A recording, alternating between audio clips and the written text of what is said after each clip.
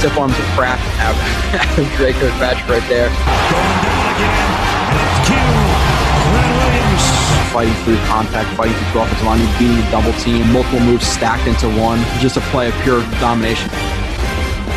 This is actual film, this is actual football talk. It's a football show, we're supposed to talk about football, not storylines.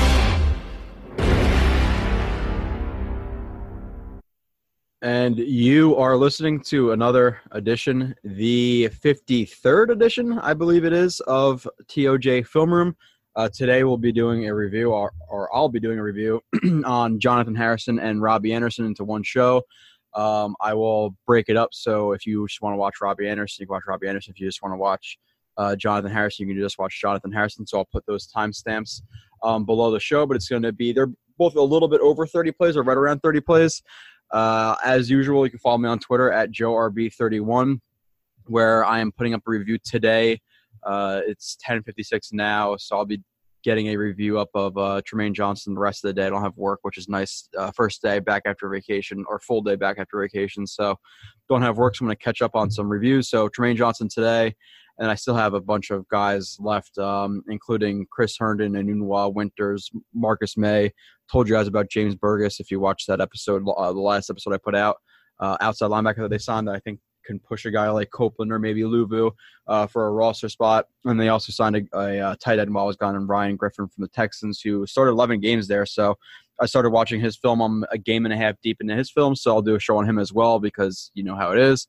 The usual, the Patreon, still have those two supporters, so I appreciate them. Anybody else, like I said, no pressure at all, but it does support the show with the computer and hopefully getting a backdrop, getting Microsoft microphone first, getting myself maybe a new and better microphone to improve the audio quality as best as I can.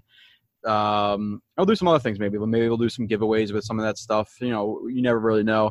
But I appreciate the two Joes for being the Patreons. I put that link below as well. So if you feel so, if you're so, I guess if you're a big fan of the show, you could do it, or if you want to support the show, whatever. I couldn't think of a word. A little bit rusty. It's been about 12 days. I just got back from Ireland, obviously. No ratings and reviews during that time, so we haven't had a rating and review in a little bit, but I'd appreciate that. We're almost at 50.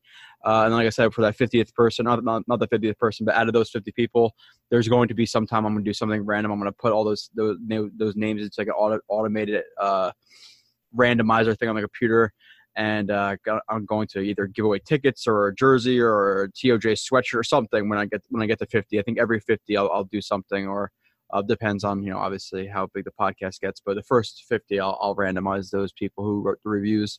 But other than that, TOJ Film Room, TOJ Space Room on iTunes. That's the place for the reviews. That's the place that really matters. YouTube, the subscriptions matter. So if you listen on the podcast but you don't watch on YouTube, if you just go and subscribe, that'd be great. If you just watch on YouTube but you have an iPhone, you can go on iTunes, search it up, just hit 5 stars. That's great. If you could leave a review, that's even better. But like I said, I was away for a little bit, so I think I'm a little bit rusty. We got plenty of shows left too. This next month before the season starts, a little bit over a month, is going to be absurdly packed. Like I said, with those reviews I'm doing with Herndon and Enunwa Winters, May, Burgess, and Griffin. Those are the ones on Twitter that I have to do left. There are 7 reviews, but I still have at least 8 more shows to do with today's show, Leo Jenkins show, Williamson Henry Anderson show, Shell Herndon show, Winters show, May and Enunwa show.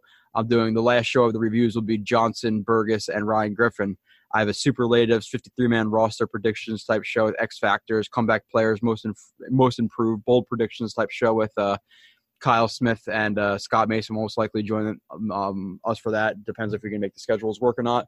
And then we have the offseason recap like we did with Kyle Smith, but this time with Marcus Coleman to get his thoughts, because obviously he's here for all 17, 18 weeks, whatever, of the season.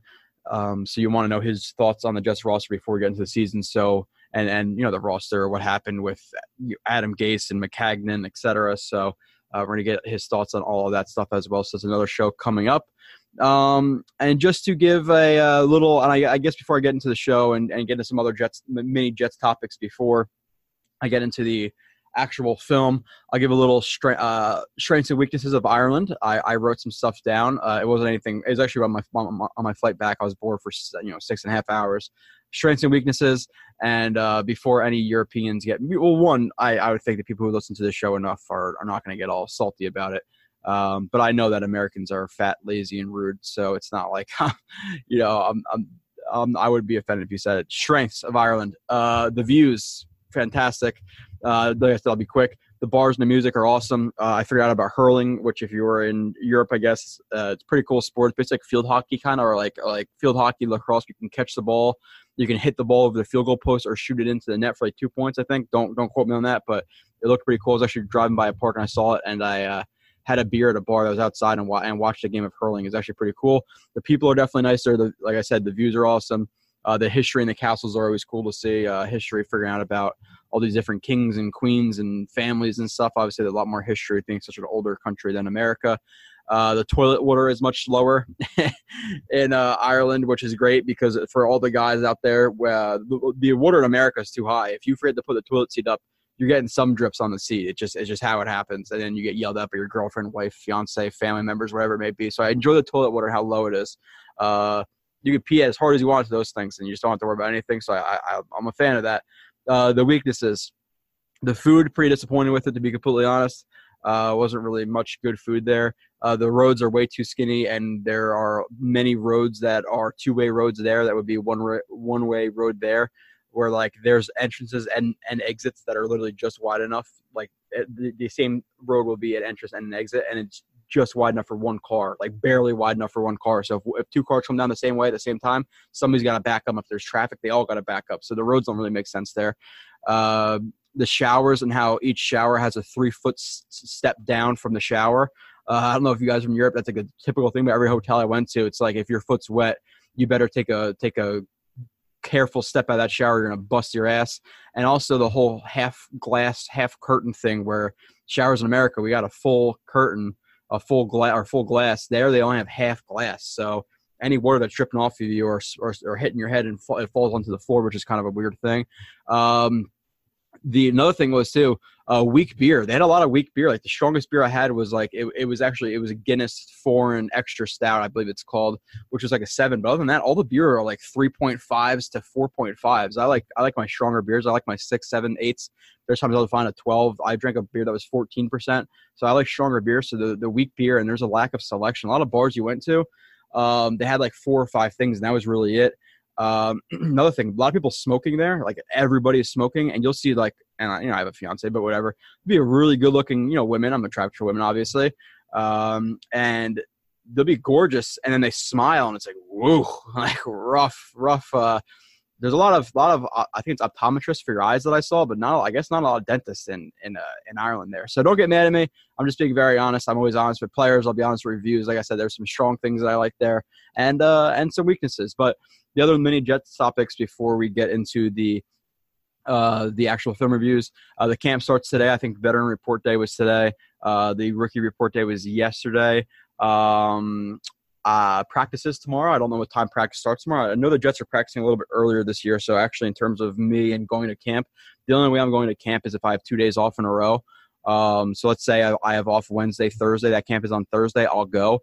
Reason being, the camps are starting earlier. I think they're like 8 or 9 o'clock in the morning. So if the camp is on Wednesday and I work Tuesday night, I work Tuesday until like 4 or 5 o'clock in the morning. So I'm not getting 1-2 hours of sleep and driving the Jets camp. It's just not worth it.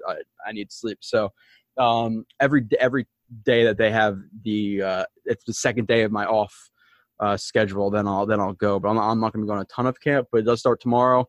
I would also like them to get Q signed. That's pretty freaking annoying that they still don't have them signed. It's like a little bit of crap with the guaranteed money, just like it was with Darnold last year. So I'm hoping to get that done. I don't want Quentin Williams to miss any practice. Obviously, you need practice, and I also just want to see him at practice and tweets about him and how he's going against guys like Osemele and whoever maybe. Even if he starts with the second team, I want to see what he's able to do. So it's pretty annoying that they've had since April to get him signed, and obviously they had a bit of change with the front office, but I don't think it should take weeks and weeks and weeks, even with Joe Douglas being GM, to get your number 1 pick signed. It's just kind of stupid. Another interesting comment from today for watching the Gase press conference was that he basically said that he hopes that Marcus May will be ready by the start of the season or training camp, whatever it was. He's basically saying, like, I hope he's ready, which is kind of sketchy. I should have wrote down whether it was camp or the end of camp or preseason or the season, but they look to be being a little bit cautious with Marcus May. It doesn't look like he's full go, and they're hoping he could be full go soon, but it's definitely a concern with the Jets and what they have at safety. When you're looking at the position, you have Adams, but other than Adams, you really have nothing that I love in terms of coverage. Rontez Miles can't cover. Doug Middleton's maybe all right, but not really. I think he's still below average safety in terms of coverage. I think he's better in the box and making tackles. I don't like him as a deep half, deep third, man free and like the cover one type looks. I don't like that. Those looks for Middleton. You have guys like Brandon Bryant who were undrafted, free agent last year, or supplemental draft wherever he was out of with Texas A&M. So they don't really have depth at safety. So a couple signings I'm still really, really looking for the Jets to sign is corner for sure. There's still no corners, and I guess they're waiting for camp cuts, things like that. But they really don't have any corners. Like, I know that they signed two of those. I forget their names off the top of my head, but the two guys that they signed when one guy from the Browns practice squad, whoever that was, and another guy from somewhere else with Greg Williams. So he's a little bit familiar with one of those guys. But Joe Douglas signed those guys, but they're all like depth guys, maybe like a 6-string guy, maybe one of those guys that makes an unseats a guy like a Jeremy Clark. I forget if he's still even on the team, to be completely honest. He might have been cut. I don't really honestly care about guys like Jeremy Clark, but you're looking at the guys, even from number one, Tremaine Johnson, you have Perry Nickerson, you have Brian Poole, you have Roberts, but like other than that, and even the two slot guys, Poole is inconsistent. He's a buster screen-ish type player. Will have one good game, one really inconsistent type game. You have Nickerson, who showed a little bit in the Colts game and some other games, but he's still largely, kind of unknown what he's going to be, even though I think he has athleticism to be a decent slot corner, but you can't bank on that. And then past Tremaine Johnson and Roberts, who is already not a good number one and number two, I think Roberts is definitely a number 4 type guy. That depth guy a key depth guy, I think would be solid there. But as a number 2 all season, I'm not really too confident. And then behind that, you have like Derek Jones backing people up. So I'm not a huge fan of the corner depth. So I'm looking for them to sign somebody. Also with wide receiver, you have I don't know why the hell I always forget the guys from the Bears name. It's almost frustrating at this time. Bellamy, you have Bellamy there at number 4, and you have Burnett at, competing for number 4. So do one of those guys take it? Yeah, most likely if they don't sign anybody right now. But if let's say Crowder goes down or Nunwa goes down or Anderson goes down, are you really, really confident in a guy like Burnett or a guy like Bellamy to be a really solid guy who's going to be frequently in the lineup, because Gase does run a lot of 11 personnel. Now, obviously that percentage could adjust this year with having some more talent around the team. In terms of running backs, maybe he runs more 21 than he ran, or even with more tight ends when Herndon comes back, you have him and Wesco maybe run more 12. So maybe it bounces out a little bit more than it did Miami, where it didn't have really a ton to work with in terms of talent. So maybe it bounces out a little bit, but 11 personnel will still be the primary if I had to guess. And one of those guys playing a significant amount of snaps, I don't think it's necessarily a good thing. I think they're good depth guys at this point, but I don't want them seeing 60, 70% of the snaps, whatever that may be. So I think signing a guy like Alan Hearns, who just released, who first year had like 700 yards or 1,000 yards, whatever it was, and the next year he had like 700 yards. He had a couple good years with the Jaguars for sure, and then last year he had like 300-400 yards with the Cowboys. So I think as a depth guy number 4, that'd be pretty good signing.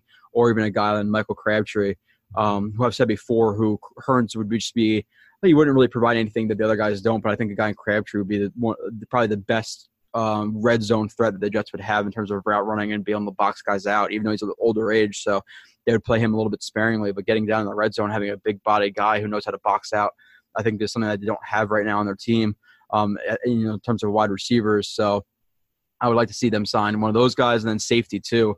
Like I was talking about before, with the lack of depth of Marcus May's spotty injury history, and even going into camp being injured, I think relying on a guy like a Brandon Bryant, Doug Middleton, or Rontez Miles to play a significant amount of snaps is honestly, it's a little bit irresponsible at this point. I think with guys out there like Trey Boston, like Mike Mitchell, you have to sign one of those guys, and it would add some needed help in the secondary because, listen, teams are going to try to spread the Jets out, and maybe the Jets don't want to go and dime all the time. But if they can start going and, dime with 4 corners, but if they can go in a big dime with 3 safeties, and they have a guy like Marcus May, Jamal Adams, and then you have a guy like Trey Boston or Mike Mitchell out there instead of putting a guy like Perry Nickerson or Derek Jones or whoever it may be out there. Maybe they run some, like I said, big nickel, big dime, whatever it may be, instead of some traditional nickel and dime looks. That's a positive as well. So you could use 3 safeties. You could always use 3 safeties, especially in nickel and dime situations if you wanted to take a guy like an Avery Williamson, out. I'm not saying Avery Williamson's bad in coverage. I think he's all right in coverage. He definitely has some mental lapses in coverage. But if you can replace, 3rd and 12, if you can replace Avery Williamson with Trey Boston, like, you're obviously going to choose Trey Boston or Mike Mitchell to play in a coverage role. They're both guys who can tackle as well. So those are some signs I'm really, really hoping the Jets make in the next couple of days, next couple of weeks. Camp cuts are coming. Maybe they sign some guys, depth receivers or, like I said, those safeties, whatever, offensive linemen that it may be. But they had to make some more moves, I believe, going into the season. I don't think this should be the final roster that they have. But I'm going to pull up some film, so give me 2 seconds. All right, we start off with Robbie Anderson. He is 34 plays, I believe, and then Jonathan Harrison's around the same. So it's going to be a nice little hour and a half-ish type show. But this is the first touchdown catch of the year for Anderson, first touchdown catch or, throwing for Sam Darnold. And it was actually a ball that was underthrown. It wasn't a great throw at all, to be completely honest, but hesitation off the line. This is just a cloud corner, corner who sinks underneath in the cover 2 look. So he's going to try to get a nice little reroute, which he does get a reroute. He does go to he has a hesitation. So the guy has leverage outside, so you always want to attack that leverage. If he's going to try to stay outside, then he's going to fight hard to stay outside. So widen him out and then get inside. He goes to chop that arm. He misses with the chop. He's still able to reduce his body a little bit right there and use his speed to get by. As number 24 isn't trying to carry him. He's passing him off to the second level. The safety was late getting over there in the cover 2 because of a pump fake. I forget exactly why it was because of. I know I just did that Darnold review, but I forget exactly why that safety was late getting over here. This should have been an easier throw for Darnold. Like I said, I don't want to make it all about Darnold, but just noting this, obviously you see him how much he's to slow up, and he lets number 32 catch up, where if he threw the ball, he let him another 4 or 5 yards. Anderson could have easily caught it because you could see he's looking for the ball at the 20, and he has plenty of room on 32. So Darnold makes an easy catch for a touchdown, a harder catch for Anderson, but Anderson's eyes are glued to the ball. Relatively good hand positioning. It might be a little bit wide right there, but he is able to obviously haul the ball in and then rip it away, aggressively rip the ball away from number 32. So, like I said, hands are a little bit, you see they're a little bit wide right there. That ball, if that could have almost come between his hands, and you want to catch the nose of the ball, not the middle of the ball. So I like to see a little bit cleaner of hands, but he is able to get his hands on the ball and then obviously rip the ball away and tuck it in from number 32. If he doesn't, then 32 gets his hand in there, he rips it out as he's going to the ground, maybe he rips it out, whatever it may be, but he's able to rip the ball away from him. So really, really good hands by Anderson, jumping up for the ball. Hand placement could be a little bit better, but obviously a really, really good catch from Robbie Anderson on that play. And the next play is a play against the Dolphins. So I guess I didn't see much in the Lions game that was worth noting, but this one wasn't. This was just showing some of the lack of strength. Like I said, I talked about every play I put up on Twitter. Catches the ball, 1st and 10. I don't know if it's a comeback or a curl, but a back-breaking route. The ball is very, very loose, and this is where you see some of the strength come into play right here. And I'll show it from a different view where you can see how loose the ball is from his body right here. You see how far that is off. You really want to tuck into your body, and right there, completely away from your body. It's not a good position at all. So he never saw Kiko Alonso coming from behind him, gets punched out, and Kiko is able to recover that ball. But like I said, you can see it right here, how loose that ball is when he gets hit. So better ball security is needed there. That's some of the plays where the strength comes into play with Robbie Anderson and the lack of strength that he shows. So, and the next play is against the Dolphins again. We have a couple plays versus Dolphins. Then we get into the Jaguars game. I forget. There's some games I just didn't record. And honestly, I was watching all the players that I have reviews on all at the same time. So like I would watch a rep and see if anything stood out. So I wasn't. There's most of the times where it really depends on what I'm trying to do. But like Griffin, I went through and watched all of his games individually, or Burgess, I went through and watched all of his games individually. But when you're watching all the guys at the same time, I'm trying to watch Anderson and Nunwa, Winters, Shell, whoever the running back may be, all at the same time. You can kind of get a little bit distracted, to be completely honest. So maybe that's a little bit lazy, but I didn't want to go through these seasons 16 times. So I watched them all together at one time because I knew I would do reviews on all of them. Anderson's on top of the screen right here with a reduced split, a little bit closer to the line of scrimmage, or not the line of scrimmage, but to the box. And he's going to pass to cover 2 look. And he passes that cloud corner. Could be a safety, but that curl to flat, and he uses a dyno stem right here, which that dyno stem is you're just going to break your route, your stem, a couple of steps outwards to show like you're going to run a corner, and then you break it back inside. So you see how he's going to bend outwards right here. I refer to that as a dyno stem. So he uses that dyno stem, and he actually is open right here. He just doesn't get hit. So I'm just showing some of the plays that he was open, that he was not hit for. Early in the season, that Darnold most likely would have hit him here later in the season.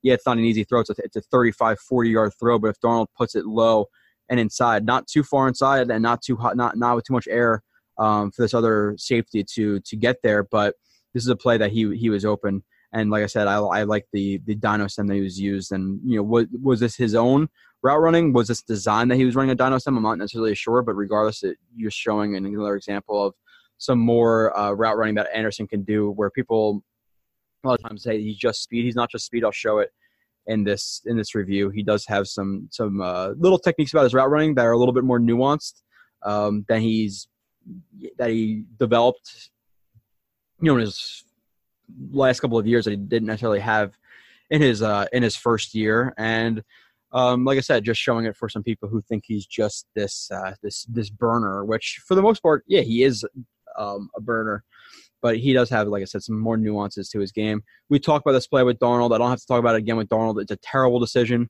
Rob Anderson comes on the hitch, widens out a little bit, looking for that open space. Darnold doesn't see the cornerback breaking out right there, and this cover 3 look in the curl to flat, and Anderson just saves him from a touch, from a honestly what could be a pick or maybe even a pick six to be able to break Anderson's tackle. So I like Anderson not giving up on this play.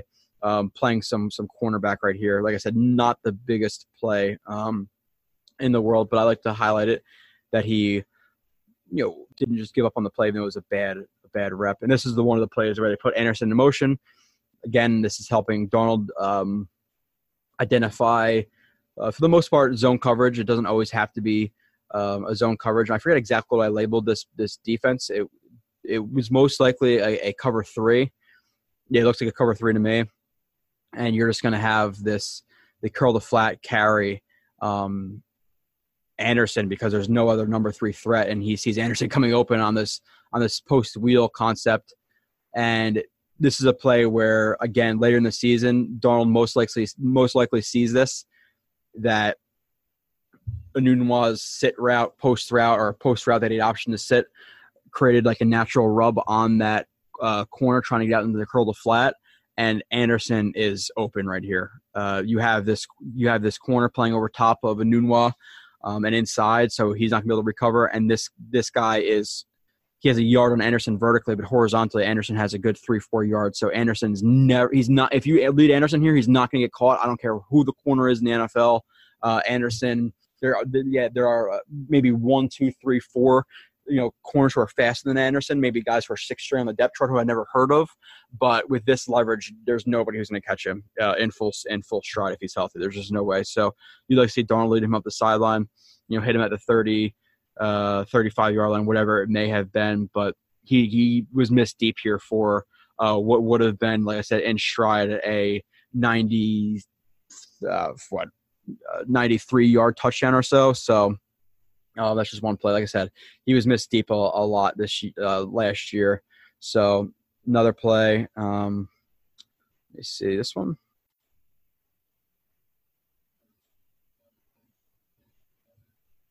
Okay, so Boye is in man on the bottom of the screen right here against against Anderson. Anderson has a reduced split again. He's pretty tight to the box. He's on the line of scrimmage. And off the line of scrimmage, Boye used that quick jam. And I would like to see, honestly, Anderson be more ready for the snap, for the hand right here. You can see he's looking inside. He's not really ready for the hand. And the first step is kind of backwards. Like he uses that get even technique where your feet even out and that allows yourself to cut one way or the other. Where you're here, you can't really cut to the right as quickly because your hips are open to the outside or to the left in this situation. So use a get even to allow yourself to cut either way if they're going to press like that, but you want to be ready for that hand. So you can see that the hand catches him, and then he is able to wipe it away right there. So decent hands as he's able to wipe it away, reduces his body, ducks his shoulder. Like I said, you don't want to give him that chest. You don't want to give him the shoulders. So lowers his body, reduces the contact point, and is able to just run by him. Looks like there was some hand fighting right here a little bit where Anderson might have pushed off a little bit, but that's fine. In this scenario, and he does get by Boye. The ball doesn't get thrown him. This is a play that Darnold missed Powell over the middle because of bad footwork, but he actually did draw a holding penalty right here. So even if the ball was picked, it would have went back and that would have been a first down anyway because of the holding call. But I said be a little bit more ready for the snap or for the quick jam right there, and you'd like to see his hands a little bit more ready as well. You see his hands are pretty low. You'd like to see the hands are a little bit more of a waist level area. But like I said, wipes it off, ducks his shoulder, runs right by him. Listen, you can get a press on him, but you better be able to run with him if he wipes that hand away, because like I said, even with the holding call in this scenario, Anderson wins. It's if you lead him here, you're over. He has that yard, and that yard is just going to become a 2 yards or 3 yards. There's not many corners who are going to be able to keep up with him. And in the NFL, especially deep, you're winning. You're definitely winning in this scenario. Darnold doesn't hit him, but a good rep from Rob Anderson right there. All right, I have a couple plays here in a row that are actually pretty exciting, honestly, for Anderson. And this is like probably his best stretch of 5 or 6 plays that I'll put up that were actually really good route running, to be completely honest. And he beats Ramsey right here, and Darnold he misses him outside, but he is in, let's see if it's okay, so you have cover 3 robber. Yeah, you have cover 3 Buzz right here. And Ramsey is in that deep third safety or deep third corner role in this cover 3.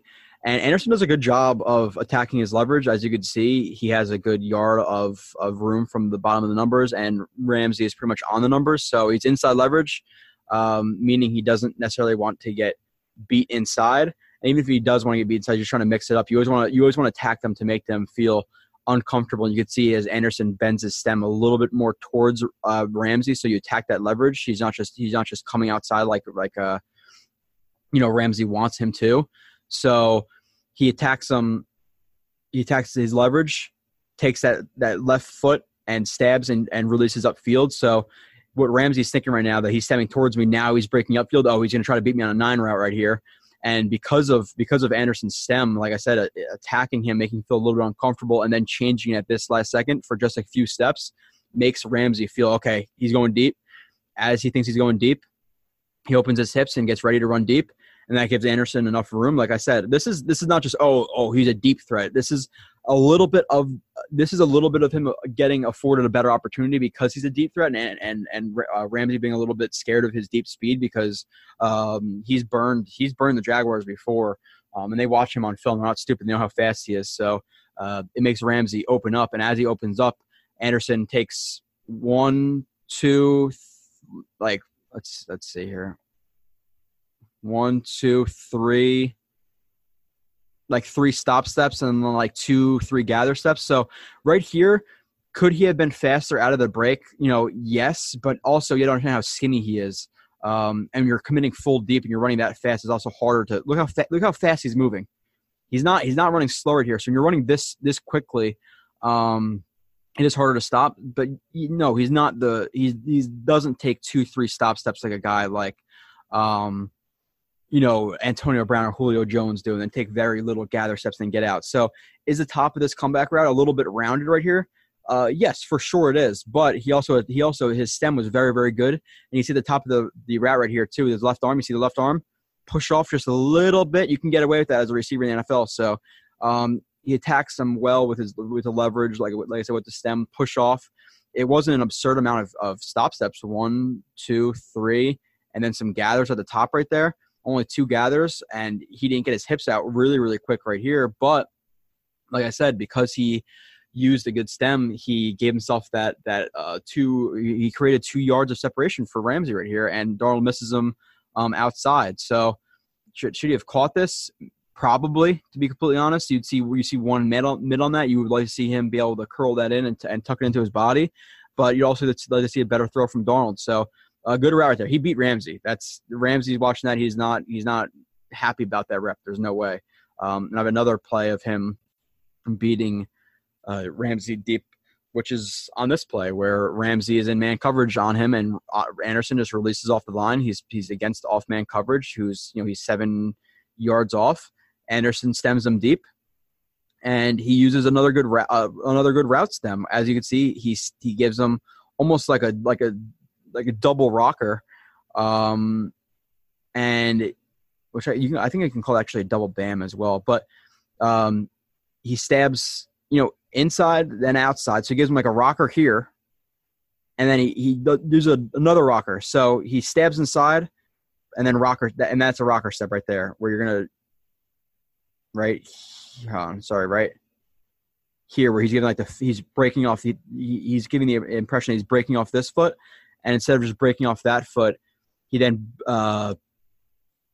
plants hard on that right foot and then gets upfield. So if you're not watching on YouTube, it's a little bit harder to explain what the rocker step is, but it's almost like a fake step where if I'm going to stem at you vertically and I'm going to plant hard off that left foot, you're going to break the direction of my opposite of my left foot. So if you're breaking off your left foot, you're going to the right. So I'm giving you that impression I'm breaking off my left foot going to the right, but then instead of breaking it and going hard to the right side or hard backwards, whatever it may be, I'm going to now throw that right foot out and then burst upfield, burst in the opposite direction. So that's a rocker step. So it's almost like a false step kind of, and he uses like a double rocker step right here.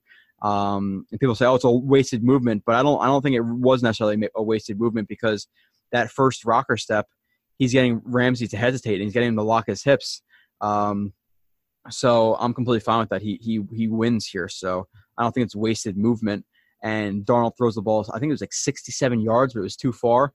And again, when you're winning this far deep, this is now, would he have gotten a touchdown? Maybe not. Maybe as he's tracking the ball, maybe he slows down a little bit and Ramsey's able to get his legs, whatever it may be. But he beat Ramsey here for 60 yards or so, who is considered wildly one of the best cornerbacks in the NFL, who, by the way, showed up today in like an armored truck because he wants his contract and he wants his money.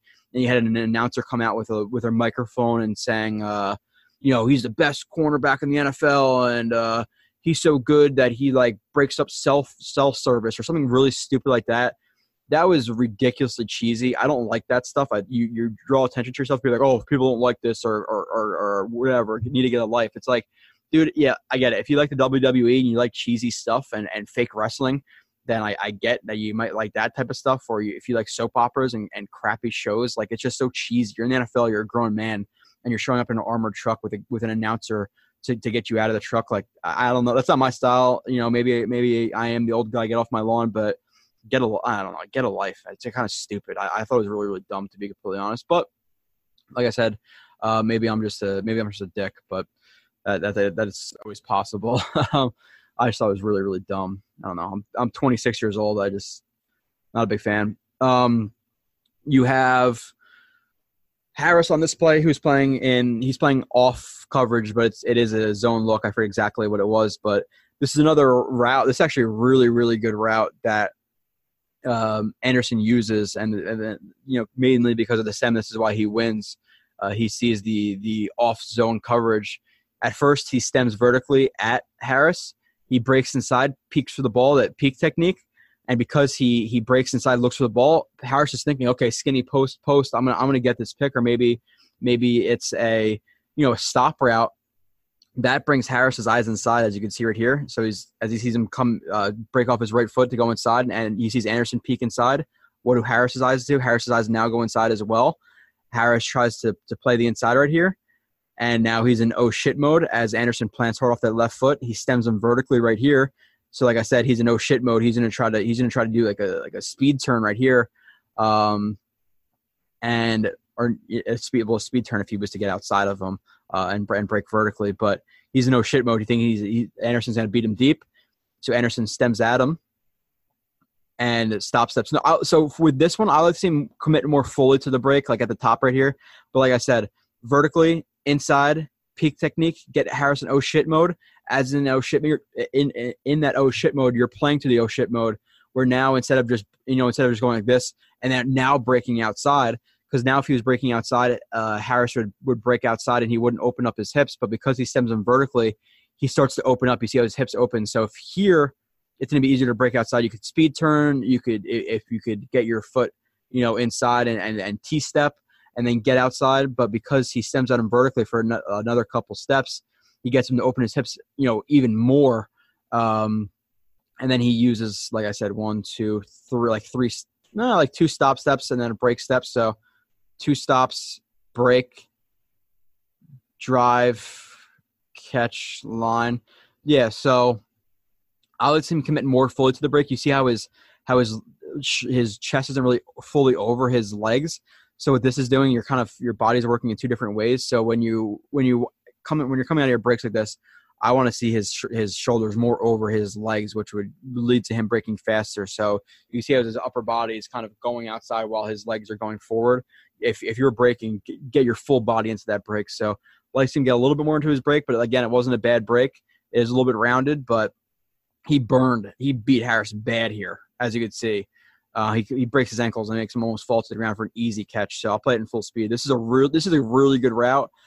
This is not just deep speed, like I said, with that stem with the multiple breaks, break inside, break vertically, break outside. That's a good route. And as you could tell, Harris again is we're just looking at Boye, who he beat, who's considered one of the best corners. You're looking at Ramsey, who's considered one of the best corners. Now you're looking at Harris, who's considered one of the best corners. He's not doing this against scrubs. I'm showing it against these type of guys for a reason as well. So now against Roby, who is not one of the better corners in the NFL, he beats him deep here with just a hesitation. That's really all this is. Again, Roby he gets into an instant backpedal. Anderson attacks that outside leverage of Roby, and he slows up in his route too, as you can see that hesitation. So here he's getting Roby into the oh shit, get into that back pedal. Sorry for the cursing, but I call it oh shit mode. So I apologize. Oh crap mode, maybe I'll call it. I don't know. If people have a problem with it, message me or something if you're listening with your kids or in the car or whatever. But it just is what it is. So stems at him fast first. You see how his shoulder comes up right here? The shoulders come up and he gives the 2-step hesitation. That freezes Roby. So now Roby thinks, okay, maybe he's breaking inside, maybe he's breaking outside because his shoulder comes up. Shoulders coming up means a break. If you were to break inside, outside, back, whatever it may be, you have to obviously watch for double moves, especially with a guy like Anderson, because if he gets you to freeze like he does to Roby here, we could see he thinks Anderson's gonna break. You see how he's going to his body language changes from a back pedal to now he's leaning more forward, getting ready for a break. And Anderson just beats him inside. So that stem outside gives him room inside and also freezes Roby, and he beats him bad. That is by a mile in the NFL for the,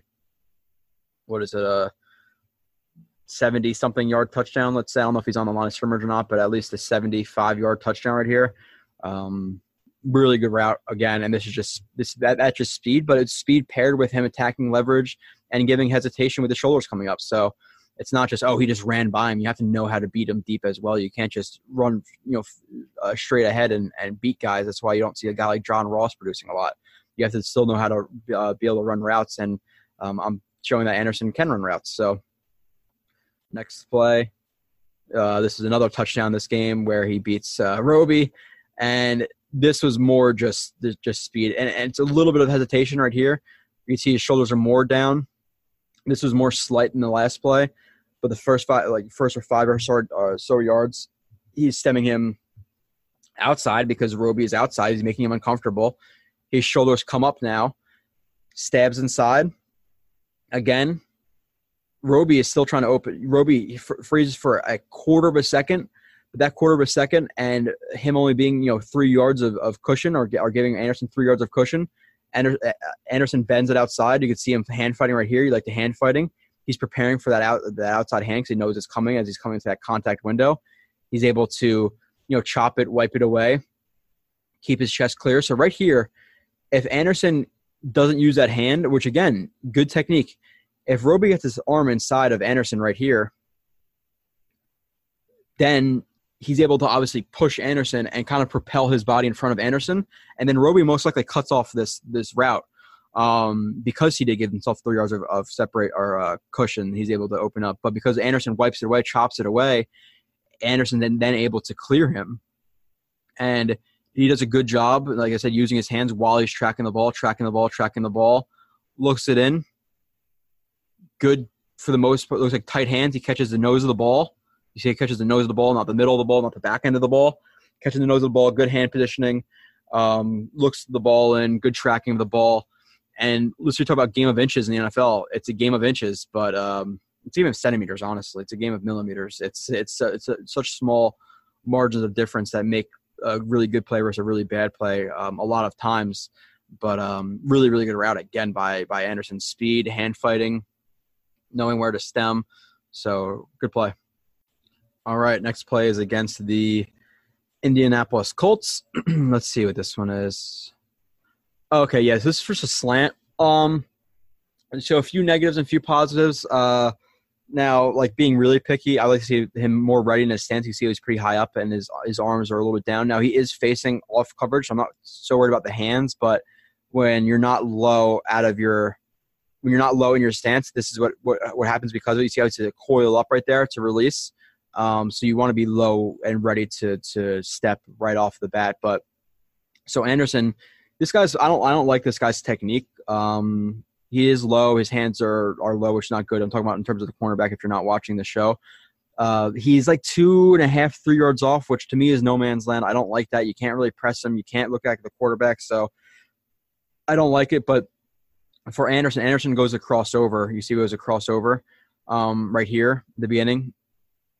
He's going to try to get inside, but he's just going to throw that one step outside and then break inside. But as the corner kind of gets into a back pedal, Anderson stems him vertically. So he goes a crossover, but he sees that he is releasing deep. And listen, why doesn't he just win inside right there? Because if he opens deep, he can be able, he's going to be able to recover from this position, number 27. Even though it's a slant, slants are hard to recover on, but he might be able to recover. So at this point, if he just went inside, he might win, but he gives himself even more separation by stemming at him and then doing it again. So he gives himself a less contested catch where, like I said, if he crosses over here, yeah, maybe he wins, but it's probably more of a contested catch. So I like how he goes to like crossover, stab outside and go inside, but he sees the leverage and how the defensive back is playing it. So then he stems at him outside. Like I said, you see the little bit of a bend outside because he does not want to get beat outside. Gets low. Break, drive, and he gets inside for the slant. Now, let's see a cleaner catch right here. But he gives himself so much room where he doesn't need to make a really clean catch. But, just in terms of people trying to punch the ball out, hits after the catch, you want to see a cleaner catch. He doesn't know if his safety's coming over the top right here. So you see I'm fine with the overhand, underhand right here. This is where the ball is more in an awkward position. I would say probably overhand for this because it's too high to be an underhand type catch, and it's the back hip. So this is definitely an awkward spot for receivers when the ball's in that back hip on a slant. So let's see overhand, but you see his hands are too wide apart right here, and the ball hits him in the chest first. Oh, it's kind of like simultaneous, but you don't want to see necessarily that catch. But he is able to haul it in and gets an easy, 20, 25 yards or whatever it was. He's not going to break many tackles. He's just not that type of guy. And I've heard, it's funny, I heard people actually relatively recently talking about him being a guy who they want to see him get yak more. I get yak. If he's going to beat you on a post 25 yards in the field, you're chasing from behind. Yeah, he's the best yak guy the Jets have. But if there's guys in front of him, he has to change his angles and then break tackles and maintain his balance. There's no way. He's just way too skinny. People say he's 180, 185. I do not believe that for a second. I think he's like 165, 170 playing weight. He is super, super small. Look at his legs. His arms are tiny. So this is a play against, I don't know what the defense is necessarily right here. Maybe cover 2, cover 6, whatever it may be. This is actually a good play from Anderson. I didn't like this play from Darnold just chucking this ball up. It was like first or second down right here, and the Jets were not really down. I believe it was like the Vikings were up like 10-7 in the game, or maybe the Jets were up 10-7, whatever it was. I like how Anderson high points the ball. You can't see it goes out of the screen, but you see his hands are coming up in that diamond formation I always talk about. If you listen to me like on Play Like a Jet, exit with quick hits, this show, whatever show it may be, I'll shout out my I don't know how active Sherman has been on the TOJ film. Maybe I gotta check that out. I don't know. But I'll shout out Sharman's show, the NY Jets Fans podcast. I went on there twice talking about the offense and then talking about a bunch of random stuff. But good hand positioning right here. Good high pointing of the ball. Good job looking the ball in. Now this is where some of Anderson's lack of strength comes in, where he gets the ball ripped out going to the ground. But there you can see it. See that diamond? That's what I'm talking about. Now they separate a little bit at the top of the diamond, but he does go up at first with that diamond. You like to see him maintain that diamond a little bit more because the ball does. He still ends up catching the nose of the ball, but like I said, I'd like to see it a little bit cleaner. And Anderson only has one hand on it right here, whereas his forearm is like slightly on it, and you're going to see that Smith, is able to rip the ball out right there. So that's some of the lack of strength. But good job by Anderson. Good fight right there with Harrison Smith. I'm not going to give him a negative on that play, just kind of showing some of the lack of strength that he has. But it would have been a fantastic catch if he made it. I'm not going to really give him a huge negative for not catching that ball because it's not an easy ball to catch. This is another play where Anderson wins deep. The ball is overthrown. Like I said, it happened many times early in the season. He was getting hit more at the end of the season. But if you don't think this guy is one of the top deep threats in the NFL, and as a guy who could have surpassed 1,000 yards, even if he had a better Sam Darnold last year, if he had a better Josh McCown the year before, if he had a better Ryan Fitzpatrick, he was a guy I think could have been a 3,000. In those 3 years could have accumulated 3,000 yards easily. So, I can't see the entire field, so I don't necessarily know what this.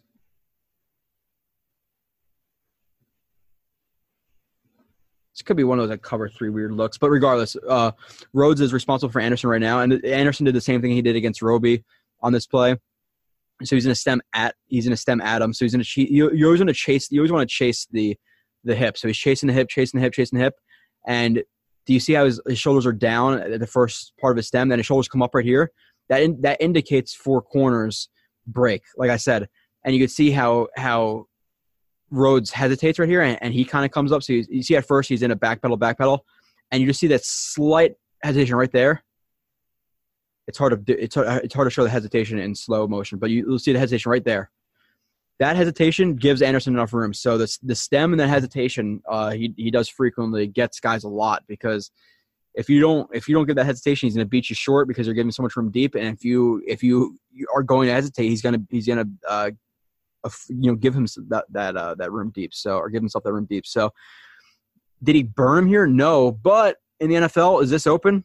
Yes. And I know Rhodes pulls up a little bit at the end right here, the ball was just a yard or 2 off. So he beat Rhodes deep right here. I'm giving him the win on that rep definitely. So good altering of the speed, and this is what people talk about. You have to know the difference of when to run, 100% speed versus 90 versus 80, because if you're running 90 and you're making it look like 100, and then that 90 becomes 100, you could burn somebody. If you're running, 90 making like 100, you're not gonna be able to break.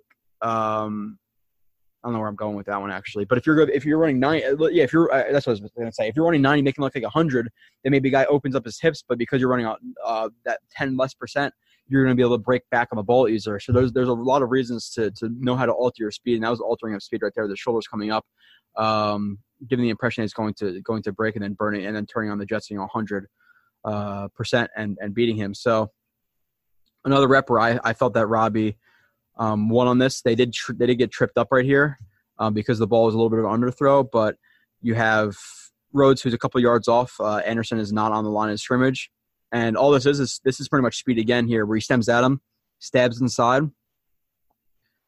He's using more of a short stride right here, where he's not taking long strides, so like a short stride release. So you can really cut from anywhere right here, which again freezes Rhodes for just a quarter of a second. Anderson sees room outside. He and just runs right by him. To be completely honest, he doesn't really get a hand on. And in my opinion, if this ball it leads him, he wins here. Rhodes is not fast enough to keep it up with Anderson. Rhodes is a good corner, but he's not necessarily a fast corner. So if this ball was led and Anderson didn't let up, you see he's looking the ball in. If he could have just kept running full sprint, the ball was right out in front of him, which is it's not an easy throw to make. But if he led him right here, Anderson most likely catches this ball. It's an underthrow. Their feet get tangled up. There's no penalty, but they both did come out of the game after this play because I guess they got a little bit banged up. But good job, Anderson. That was a lot more of speed, a little bit of hesitation. But let's see this next play versus the Vikings. I had a good amount of plays versus the Vikings, I guess. For a couple guys, I feel like I recorded a lot versus the Vikings. I don't know why. Maybe I was fresh, cup of coffee, 8 o'clock at night instead of 2 o'clock in the morning on this one. I remember I showed this. This was just showing the break back to the ball that Anderson has. Like I said, it's not the worst. Like, remember when DK Metcalf, that whole thing came out showing about how bad he was breaking back to the ball, where he took 6-7 stop steps. Anderson, like I said, he's not Antonio Brown. He's not Odell Beckham. He's not Jarvis Landry. He's not Jamison Crowder. But his speed gives him that room underneath, where I've talked about it many times, where he's right here. Corners are not comfortable with Anderson with his shoulders down running deep. They know how fast he is. He's going to get more room. They give him more room right here, which is Trey Waynes. And Trey Waynes is already a fast guy. Trey Waynes starts to open up, when he's within 5 yards. So because he opens up his hips, Anderson, like I said, affords himself that room. Stop step,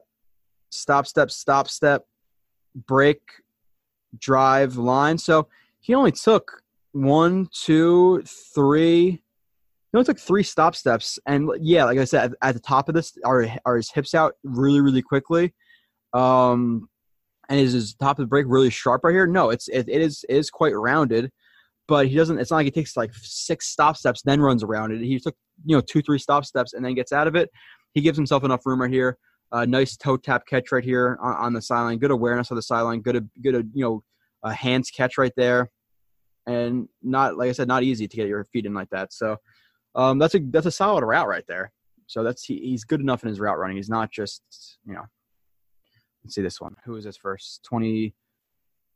Is 24 Waynes? Did I just get that wrong? Is it? Hold on, let me see the back. Or is Waynes 27?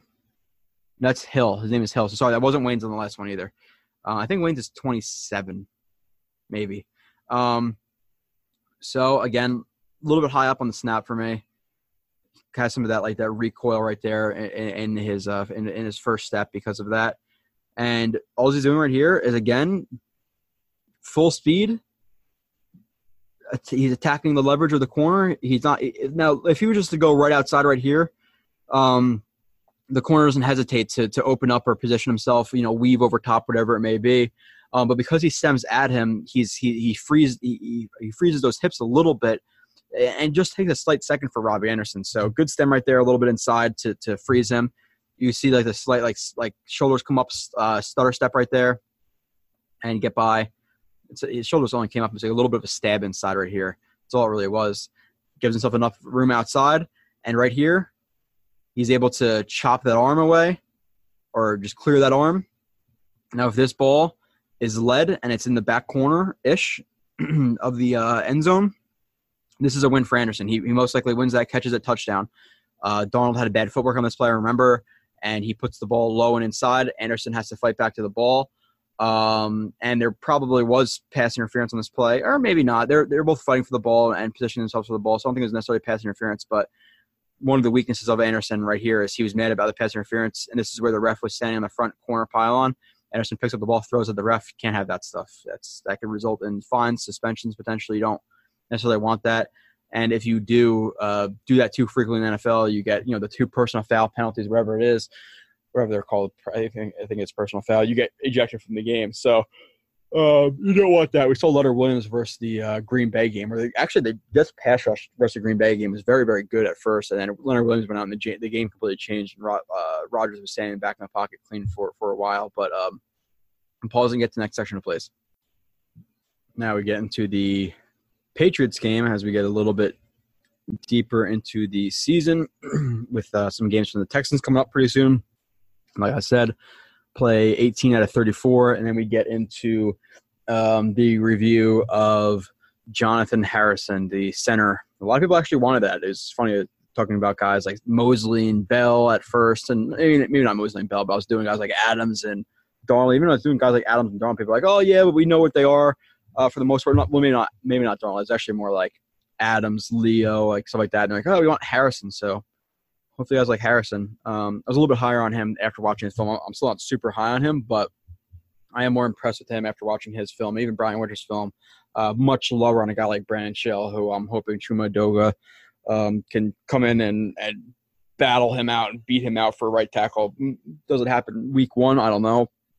But I don't think Shell's a starting right tackle next year. So you have Anderson on the top of the screen. Okay. Oh yeah. So he's right here. He's like the point in this trip set to the top of the screen, which is a field side, and he uses let's say it's a pressure stem to me. Usually pressure stems, I'm gonna call it a pressure stem. So as you can see, he releases off the ball. He gets inside of the corner who's breaking out to the curl to flat. He doesn't obviously want to get hands or slow up his stem. So what I like what Anderson does right here is the pressure stem is you're going to attack their leverage, and then you stab inside, and then you go outside with the pressure stem, or you can go outside and inside, I guess. But because he stems at him, like I said, he's starting to feel uncomfortable, and he's breaking. He's gonna step or kind of get that stab inside, like he's gonna go inside, and it freezes the corner's hips for just a second. And Anderson is able to get by him. Now, this would have been a really difficult throw for McCown to make. He had to step up in the pocket and see this here. Now, if he trusted Anderson, he could have thrown the ball deep. But I'm not going to blame McCown for this. I'm not going to kill him for this one. But he did miss Anderson deep. Anderson wins deep on this play as well. With, like I said, pressure stem. If they're playing outside and you want to get outside, that's usually when you do a pressure stem. So he's going to stem towards them. Take that one step inside and then break anywhere outwards on a corner route, whatever it may be. Now, jerk stems, you've heard me talk. I'll just talk about jerk stem as well because I've talked about pressure stems and jerk stems, but I don't know if I've explained it fully yet. Maybe I have. But that jerk stem would be if he's going to do the same thing that he just did, but give that rocker step, that fake step at the top. So he'll come up, he'll tack his leverage, stab inside, but as he stabs inside, which gives you which like again screws up the corner, kind of like makes him think he's gonna go inside. He uses the outside step. So right here, instead of stab inside and then go outside, he would stab inside, stab outside, and then break inside of that. If that makes sense. I think I've showed a jerk stem before, but this is a pressure stem. The jerk stem I'll show it in the future. I think I have already, but. Like I said, in this situation now, if Anderson was to step hard with that outside foot after that hard step with the inside foot, he would be that would be a jerk stem. So ball was thrown short. He wasn't hit there. Next play. Oops, I brought the wrong one for myself. 19. Okay. Which play is this? Again, the McCown games are so fun to watch. Oh, yeah. So he needs to play this better. Anderson's on the top of the screen right here. He's running a slant as he's isolated. And they're playing in man coverage. He could have won this, in my opinion, if he played this better. Now, he is playing a good corner in Gilmore. But in this situation, Anderson, takes his 3 to 5 steps. 1, 2, 3. So it's a 3-step break, 3-step slant. So, like I said, right, 1, 2, 3, or the second step with that outside foot. But what you need to do right here, this is like some route awareness and just some awareness in general. If the guy that you're playing is playing off of you, or you're running a slant, think about it logistically. To get the ball, like I said, if you're looking at my hands, if you're running this slant, the guy's playing off, and you break, would you rather go upfield towards the guy, or would you rather flatten it out so the guy then has to catch up, as you flatten it out? So he cuts it a little bit too vertically right here, in my opinion. So if he was to cut it flatter, he catches the ball maybe, instead of being at the goal line when the ball is there, maybe he's at the 3-yard line, and then he gives himself some room. And with that as well, here's a good example of it. Okay, so break, it's on the sharpest break. It's too vertical. You need to cut it flatter. And the thing with this too is if that guy's coming over top, especially a guy like Gilmore is a good corner, he's going to get there, attack the ball. So right here, obviously you don't want underhand. That's not attacking the ball. You need to go outwards. You need to diamond formation right to the nose of that ball, attack it. You can't try to catch the ball. You see how he's going to catch the ball with his chest in his hand, like almost like it's like that bucket. So he needs to attack the ball right here, and he needs to – the slant's not the crispest thing in the world. I'm fine with it. He's getting off coverage, but cut it flatter, attack the ball. This can most likely be a near touchdown or close to it. So not the best play from Anderson on that play. So let's see the next one. Titans game. I was here for this game. Bottom of the screen.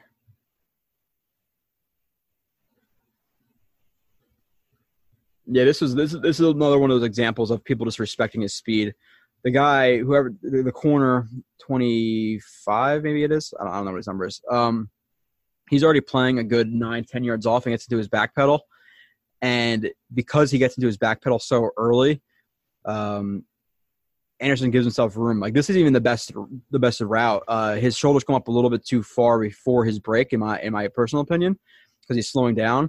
And as Anderson uses a speed cut, this is more just pure him creating room or getting room because of his speed. Like I said, get it to his back pedal, and he opens up when Anderson is more than 5. He's about 6 yards away when he starts to open up. This is just respecting the speed cut outside, and the catch along the sideline, toe tap, good catch, good timing from McCown right there. That could have been a little bit earlier actually, but speed cut versus the regular cuts are just there's no stop steps. You see how there's no 1, 2, 3 break drive line, which I've showed before. So with the speed cuts, it's just that drop step, break step, drive line. There are no stop steps with the speed cuts. So speed cut outside, boom, catch along the sideline, and he wins that rep because he was given so much room. Okay, let me make sure I'm pulling up the right play. That was 20. This is play 21. Okay, play 21 out of 34. Put him in motion, man coverage. Yeah, Jackson's following him across the field. And he doesn't even create a lot of separation. This is more about the catch. This is a really nice catch. Jackson played this well. He played it over top. Anderson stems him deep. The break wasn't very good here. This at the top of the route's a wasted movement to me. I don't like this throwing that head fake as you're going into your break thing. It kind of slows down your break a little bit more. You want to commit fully to that break. You don't want to. You see when he's going to go into his stop steps and he drops his hips only a little bit. So let me start again because I'm realizing a lot of this while I'm watching it. So you see how his shoulders are so high into his break. You said you want to commit to your breaks. You see how his shoulders are not over his knees. So his shoulders need to go over his knees. Wasted head movement, and it takes him a good 1, 2, 3 stop steps, like 1, 2, 3 gather steps, and you see that delay right here, this whole motion right here of his hips getting out of his break and him getting out of his breaks. So wasted head movement. This is not a good route from him. That's why I didn't create a lot of separation and even with your legs, when a guy is near you, you want to throw your legs at him. Like his legs are going away from him. So commit fully to your breaks, throw your legs at him. Get step on his toes. Basically, is what I'm saying. Commit to the break. Get your shoulders over your feet. A lot of stop steps, a lot of gather steps. It doesn't create a lot of room, but really good catch at the end. That's for sure. This is not necessarily easy. Drop into his knees. and nice catch along the sideline from Anderson, which is Kareem Jackson?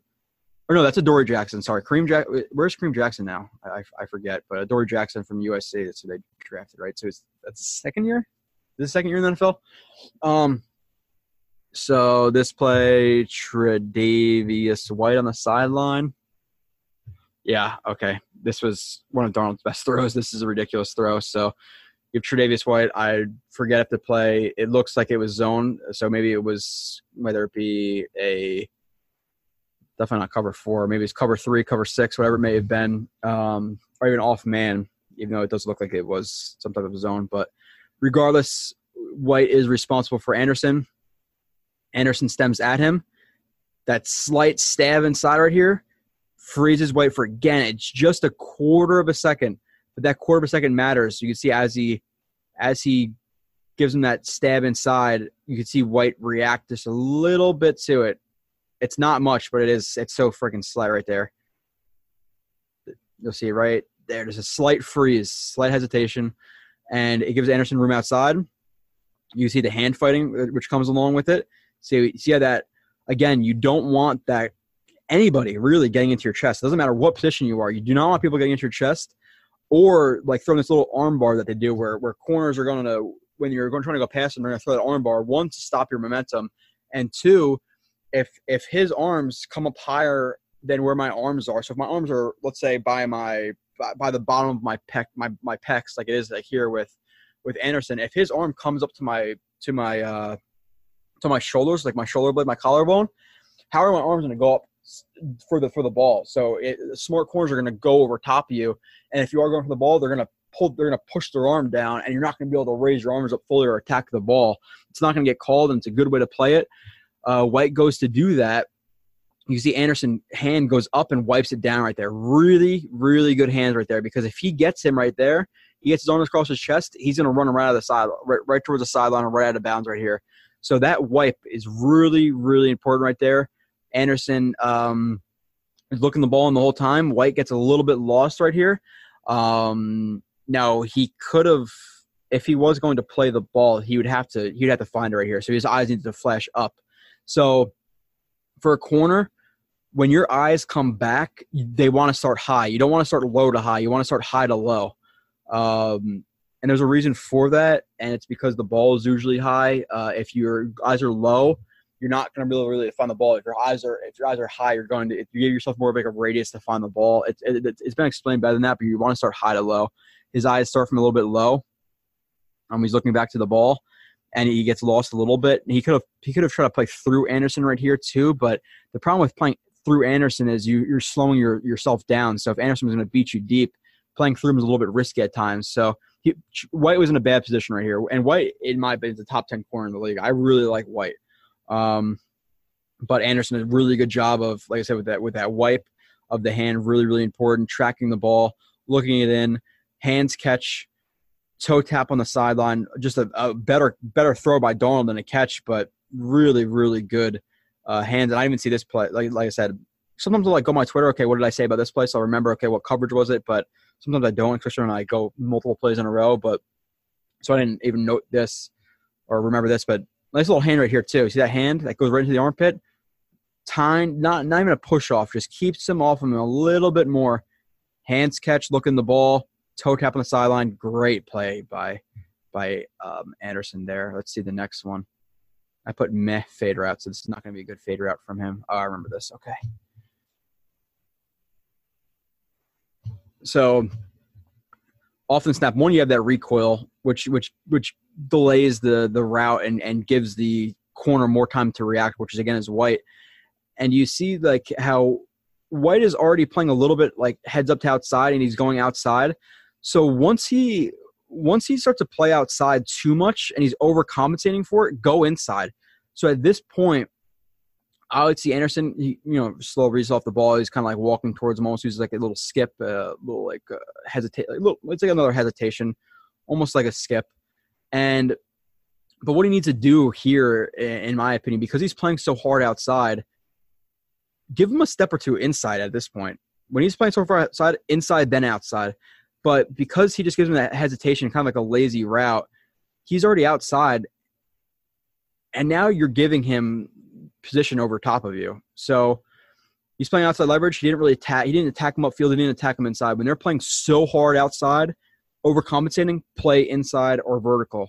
When they're just playing a little bit outside and they're not overcompensating, if you are trying to get outside, then attack vertically. If you're trying to get inside and they're overcompensating outside, great, that's fantastic. When you're trying to get outside, you have to play it kind of not by ear, but by as the play is going. So you need to do something different here. It doesn't really threaten him in any way, and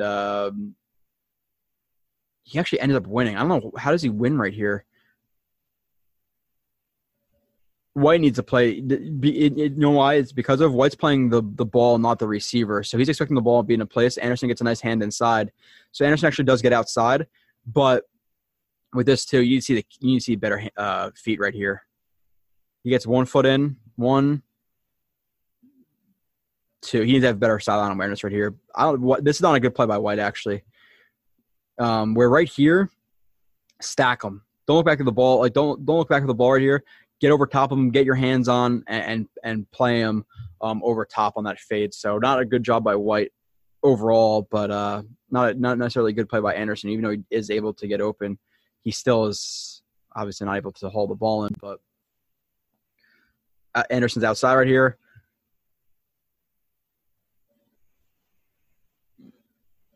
Against what is most likely cover. Is there a safety taking curse? Cover. It's either, it looks like cover 4 or cover 6, and the 4 side of that cover 6, which is, people call it cover 6, cover 42 as well, but this is the 2 deep safeties who are matching the vertical stem side. So this is another play where he gets his speed gets him some room right here, where the corner 25 is playing so far off. Which is this Kareem Jackson? Is Kareem Jackson still on the Texans? I'm blanking out. I usually know a good amount of players and stuff, but without looking up, yeah, okay, so he still is on the Texans. So Kareem Jackson, he gets them vertically. Anderson peeks inside on the post part of this post corner, which gets which actually kind of throws this corner into oh shit mode again, where you can see as he peeks inside, that makes 25 try to play over top now. As he goes to play over top, Anderson Anderson kind of gives looks at him, which freezes the corner. Doesn't really know what to do right here. Boom, good timing from Darnold. Hands catch, toe tap, and I'll play it in full speed so you can see. But what happens? Playing off post, he plays over top, freezes him. Boom, outside. Not the best cut. Again, it's pretty rounded at the top, but the rest of the route was relatively good, and the speed gives him that room. So he doesn't have to be a perfect route runner to win. So let's see the next play.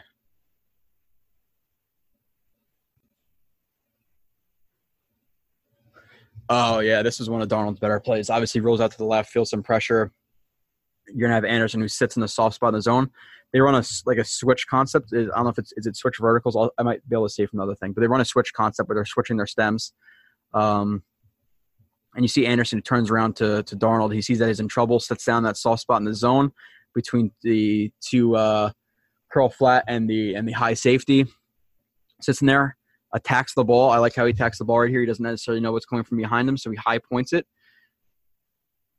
Looks down, gets both feet in bounds. Boom. Nice toe tap, good awareness. Good job sitting in the soft spot in the zone from Anderson on that.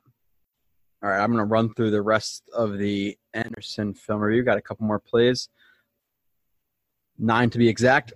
This is a play late in the game. Let's see. 26-22, Jets versus Texans. 2 minutes left, 4th and 14. After I believe it was a penalty. I forget exactly what it was. But Anderson, this is one of the examples of the strength working against him a little bit. And the ball from Darnold here is high. Darnold does have to roll out to the left side, plant, throw while he's fading back with pressure in his face. So let's not blame Darnold for this too much. It hits Anderson in both of his hands as he breaks back towards the ball. So Darnold does find him.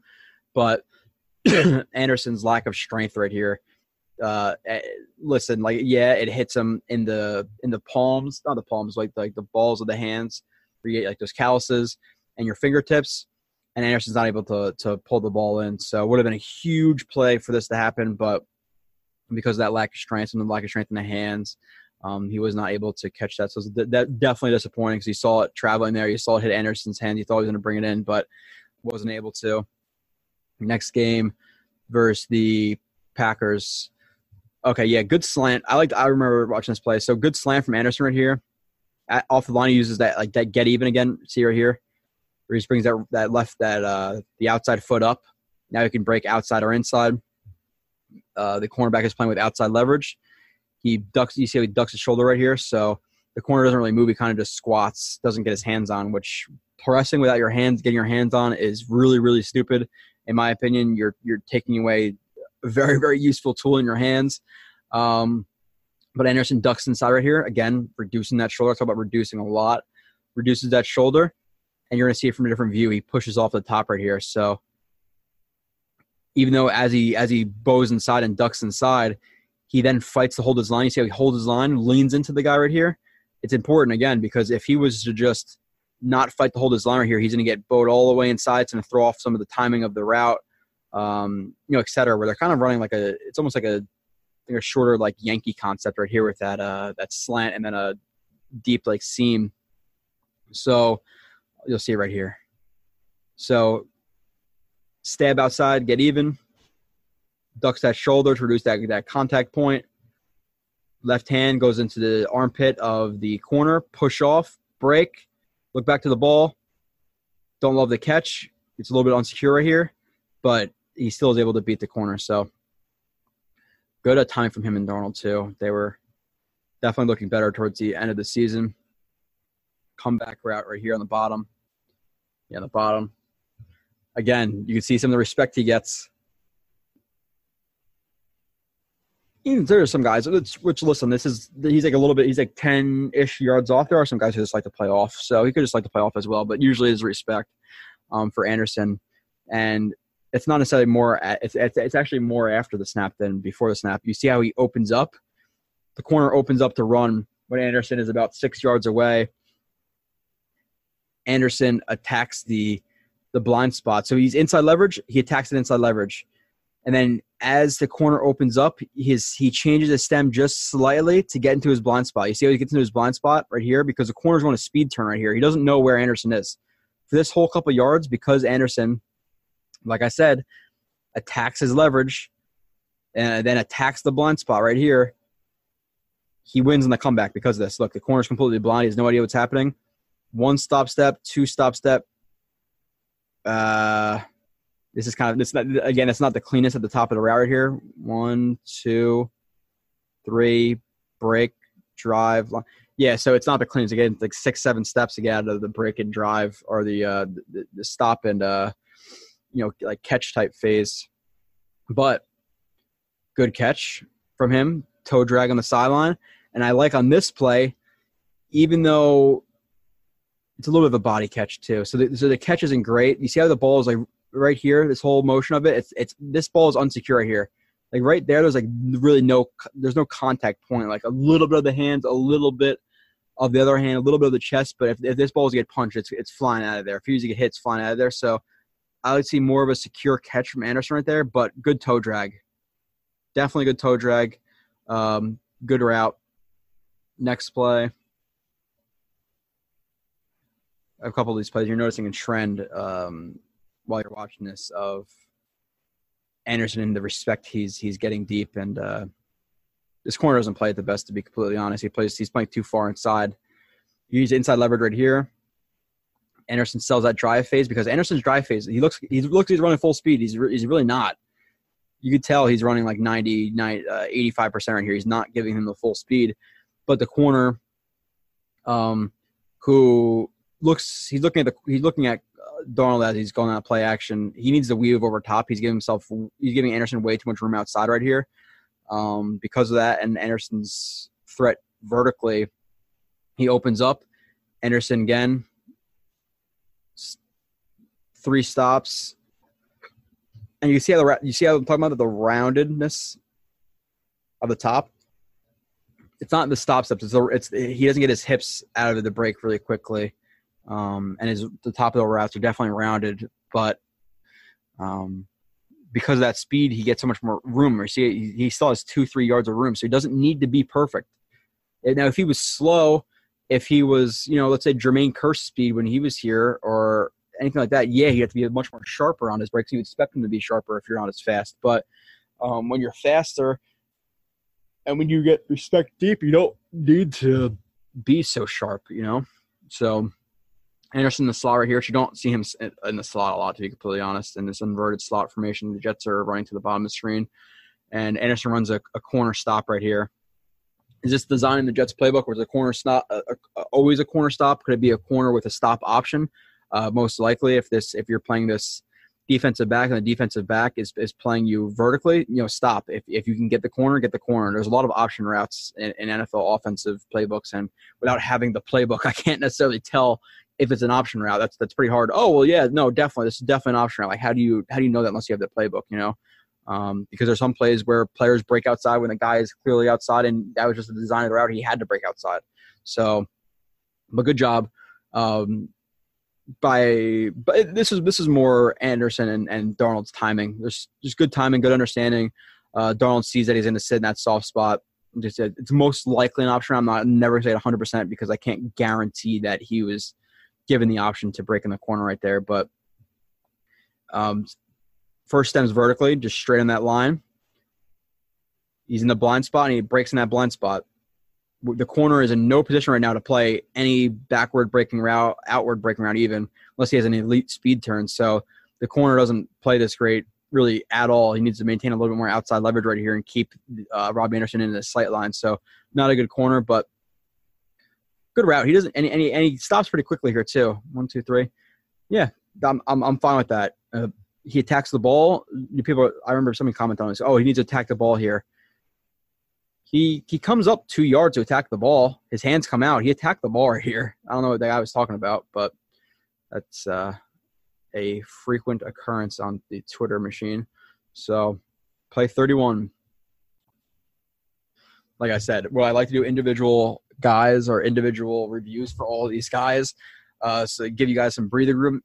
Yes, but unfortunately, if you are a dedicated listener and watch listen to every single second of the show, sorry, but for the next month I got to cram at least another 12 shows down your throat in the next 6 weeks. So there's going to be 2 shows a week every single week. If I miss a day and I have to do 3 shows, do a show, have 2 days off, do a show, have 2 days off. I'm really going to try to get all these reviews out. So, I like this from Anderson right here on this play action. Again, don't know if it was by design, don't know if it was Anderson, but really nice play. You see how he fakes blocks right here. Boom, break inside. That's hard, especially when the corner is not going to get hands-on. So he's kind of just he's passive right here, and he gets beat because he's passive. He doesn't get his hands on Anderson. So corner's thinking run player here. Obviously, Anderson is showing like that stalk block. We're trying to maintain that inside leverage. He knows when Darnold's going to break. Darnold's rolling out to his right by design, and Anderson breaks that side on that over route, and it's wide open for that catch. So nice little fake stalk block right there for Anderson to get easy inside leverage and room on the inside for that over route. So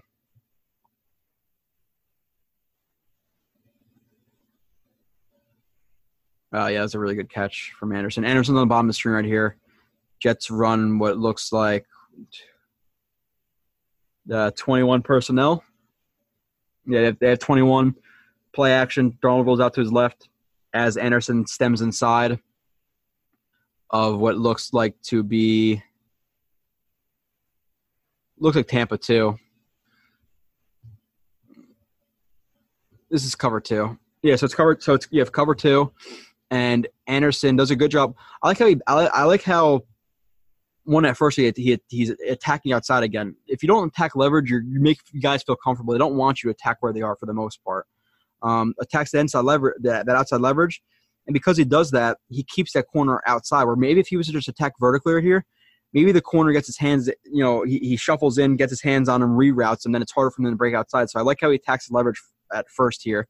Attack that leverage, break back inside, vertically towards that deep safety, and then he breaks back outwards on that speed cut on that out route. Really good hands right here from Anderson. You can see. Is there a better view? I hope there's a better view of the catch. Okay, yeah, there is. High point it. Good hand positioning. I there might be a little bit wide, but he does catch the nose of the ball. Keeps the ball away and then tucks it in. That's good. You don't necessarily always want to bring the ball right in, because when the corners are beat, they're going to try to stick their arms in between your arms. So when you bring the ball down, you come into their fists, their forearm, whatever it may be.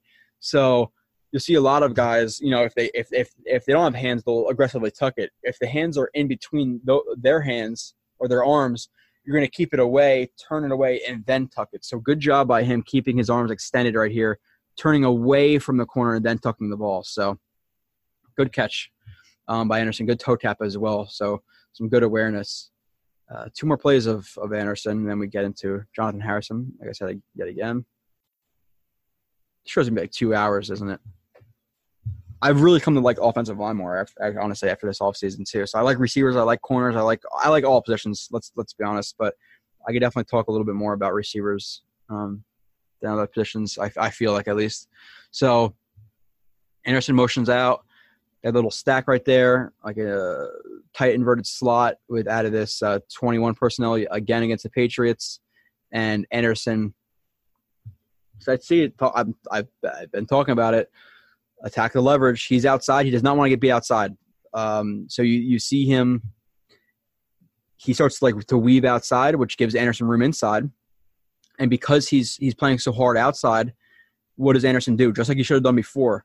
Instead of just continuing outside, because Anderson knows he has to break on that comeback. If he was to just continue outside right here, you're going to come into contact with the corner. But because he's overcompensating outside, he attacks vertically. Because he attacks vertically, that makes the cornerback open up his hips, and now it gives him this whole space right here, boom, to cut outside. If he kept cutting, like I said, if he never worked vertical, he wouldn't have won this most likely. But because he knows how to attack, he attacked the leverage well on this play at least. Good job by him. Like I said, pretty rounded on this route. Definitely rounded. It looks like a fish hook almost. So that's not great, but really good job with the stem. His stem's definitely improved. His footwork, his stems, his hands definitely improved. I'm talking about hands in terms of hand fighting and routes. You like to see him be cleaner out of the breaks and more sharp, but he's never going to be that sharp. So good catch by him. I think I have a. Oh, sorry. So he couldn't hold on to the ball right here, but he wins. He needs to bring this ball in, though. This is where the strength comes in. Both hands on the ball, goes to tuck it in, ball gets punched out. So here, what I'd like to actually see him do a little bit too, it's hard. He had to fight back with the ball. So Donald should have put this ball more outside, to be completely honest. But you see some of the lack of strength right there from Robbie Anderson. Last play of the Anderson review.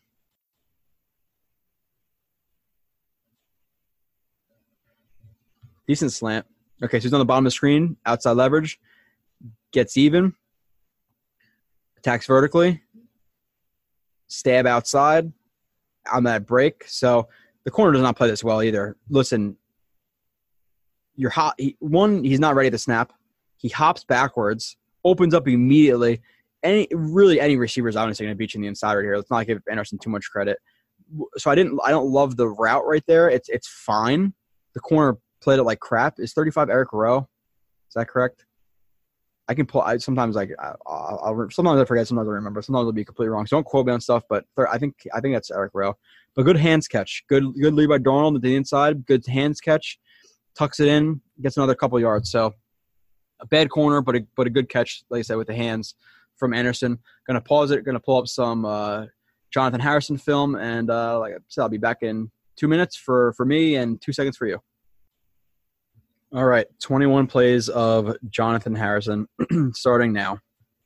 This is the first game I noticed he got a lot of reps or even any reps versus the Bears. So first game I always feel like I get a lot of snaps of guys, but Jets are in single back. I would like to see Harrison – will not trip right here. So I like that he goes to hand check, which, like I said, you're just throwing a little bit of a shot for Winters to help Winters maintain his inside leverage right here because his inside run. And he gets splashed a little bit right here, which I talk about getting splashed. You're basically getting caught in the chest first, and you never want to do that. So I always refer to that as getting splashed. So I like the hand check. I don't like how he trips. I like to see him be a little bit more aware of that. as he knows that Winters is probably going to brace down versus 96, which is Hicks, who's top-notch defensive lineman. But even though he does get splashed, he's able to rip him to the ground right there. So kind of some good, some bad. You like to see offensive linemen tossing guys to the ground. So there's an all right feel for that play. Let's see this next play where he's blocking back, I believe, gallop technique. Okay, so he's going to block the 3-tech right here on the backside of this play. They run a 1-back power, and because the guard is pulling, he obviously needs to on really any power play. Most of counters, he's going to the center's going to block back. He blocks back, gallop. And gallop is really just that first step, that near foot. It's like the near step, and then the right foot comes up with that second step, and that's generating the power, at least for a center working to his left. So step towards, gallop into him. So it's really that second step that's generating a lot of that power. So I like the gallop technique. I like the fact that he gets there quickly on the snap. There are some things you can improve on. You can see the hand placement is wide. You see his hand comes over top of the shoulder right there. And then on the other shoulder, so he's not really getting any hands inside, and he's ducking his head. You want to keep your head out of blocks. You don't want to really see any of this. So his head is lowered into it. One, for neck injuries, for head injuries. And when your head is blocked or is ducked like that, your body is not in the most – it's not in the strongest position, one. Two, and you can't see where guys are going. You can't react. So some good, some bad. He is able to reset his hand. You're going to see the left arm. You're not going to be able to see it now. You see it come under right there. Here, I'll pause it. So you see right here where my mouse is. So his hands are wide at first, but I do like how he works to reset his hands. So you always want to get hands like underneath the armpits on the chest. So I like that he resets right there and is able to bridge right there. Hold him on the backside. Good block, gallop. Could have improved a little bit, but overall, still pretty good. Next play. Let's see what happens here. So it's him and Winters working on a combo block right here, and the first step he's anticipating the contact right here. From the 1-tech, so the first step isn't really towards anybody. It's a brace step. So you see how he's bracing? He's bracing for that contact. So that brace foot, because again, when you want to create the pressure off the instep, so you want to create pressure from the inside of your foot. Your legs are stronger when your foot is turned like that than it is when it's straightforward. You don't see anybody, pushing anything really, really heavy and their toes pointed at it. You always see their toes pointed at it and driving with their insteps to their feet. So he takes that brace step right there as anticipating contact. He gets inside on him. As Winters tries to work up to number 58, which he trips in the process. But I like I said, the brace step right here gets into him. He keeps his head up for the most part. He ducks a little bit, but his eyes are still up, so I'm okay with that. I like the resetting of the hands again here. So you see as number 91 tries to shed right here, you see how he works to reset his hand. So instead of just trying to stay over top of the shoulder, he's trying to reset that contact point, drives him into the ground. And he's a player, he plays to the whistle. I like that about Harrison. Harrison, Osemele right there are players who play relatively hard. Even Winters is a guy who plays relatively hard. So you have the interior of the offensive line. They will smack you around a little bit. Even if they're not the best at certain things, they do play hard. And you see Harrison right here. I'm pointing to the screen like you can see it, but just watch him through this block. He doesn't stop driving on this play.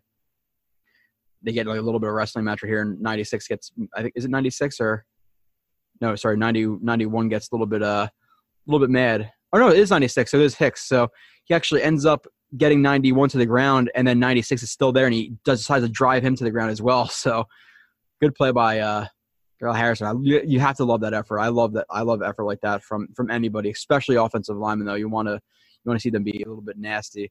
Here, let's see what he does on this play. Okay, so this is just effort. It wasn't anything great. Good job by so. Like I said, Winters is inconsistent. If Winters can string his technique together more cleanly, he has some nice plays. People who watch NFL, they know who Hakeem Akeem Hicks is. He's one of the top interior defensive linemen in the league right here.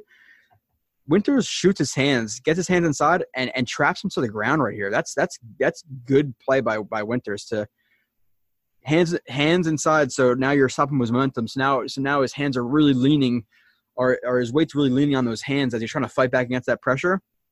So his contact, a lot of his weight are on his hands leaning into you. So if you eliminate that contact point, which he does with that chop down, that trap.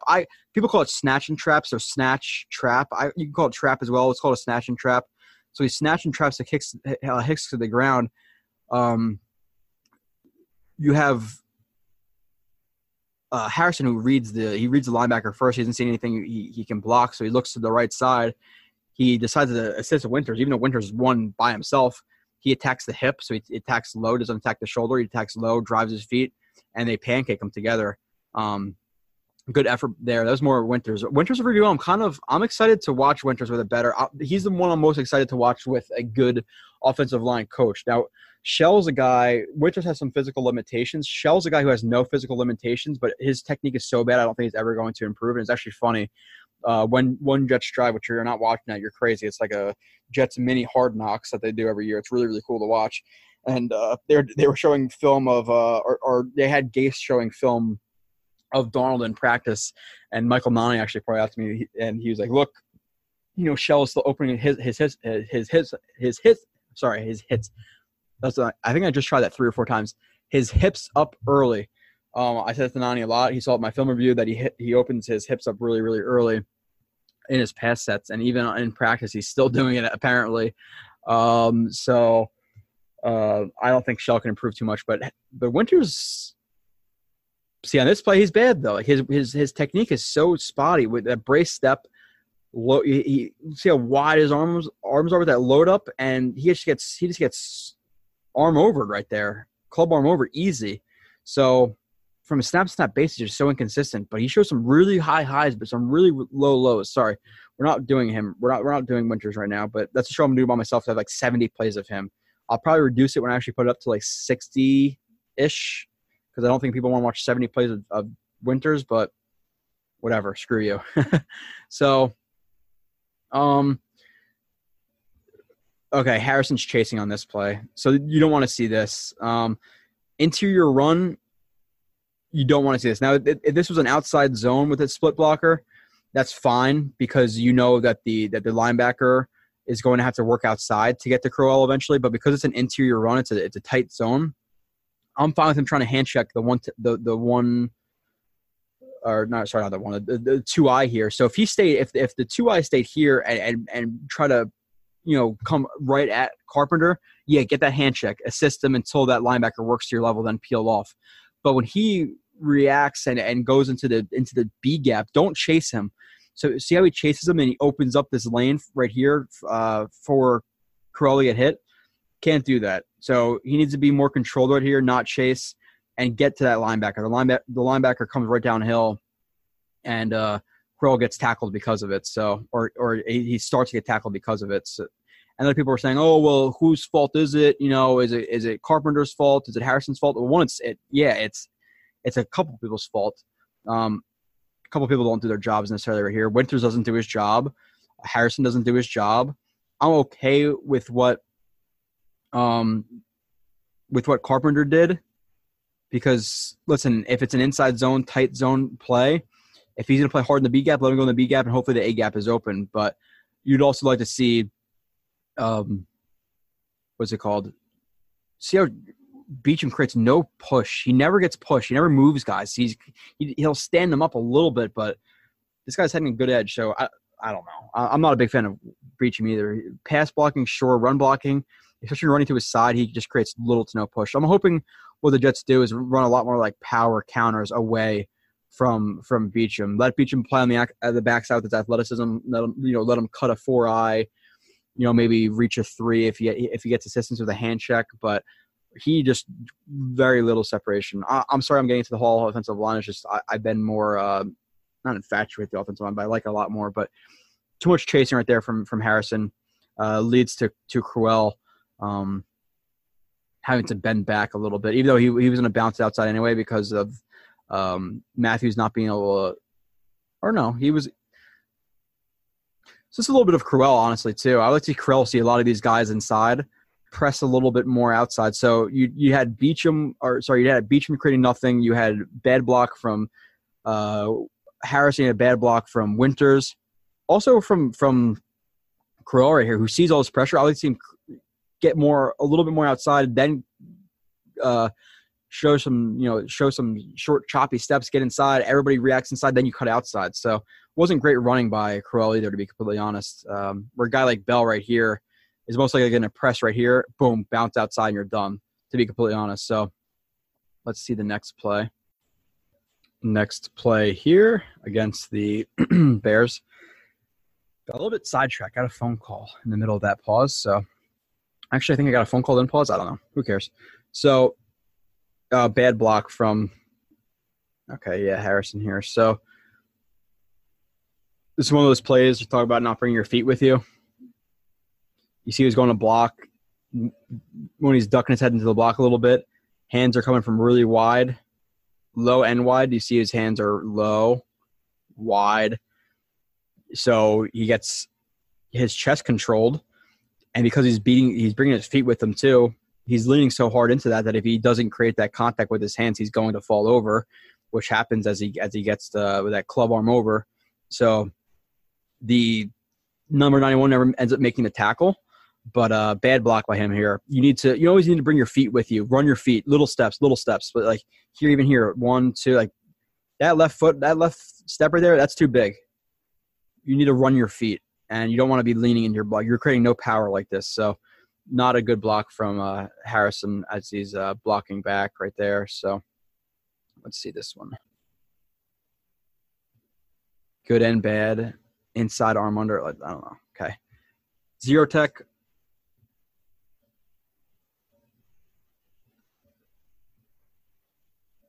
And I'm fine with it. Okay, so zero tech right here. At first he goes to throw that fake. You see that left arm come up with that fake punch? Because he throws that fake punch, number 96, which I believe is Hicks, right? Hicks goes to throw that, that swipe at the arm. But because Harrison, like I said, retracted arm, so you throw it, you give him a little flash. Some people call that a flash. You throw that flash, they go to swipe it, you pull your arm away, now he's off balance. So then Harrison's able to get his outside arm over top, and he doesn't really get a hand inside here. That's why I guess I said at first when I watched it, it was bad. But overall, I'm a fan of that flash, hands on him, even though not one's inside. And you see the right hand is at first, it's like on his back, and he resets it right there to get underneath. So that's good that he resets his hand. The flash was good. Shuffles with him. Good base. Good leverage. You have Carpenter who comes in and assists, and then you have Harrison uses that circular force right there to bring him to the ground. Where there's like four types of force. There's linear force. There's push. There's lift. There's circular. So I'm blanking out on one of them, but I'll bring them up when I see them.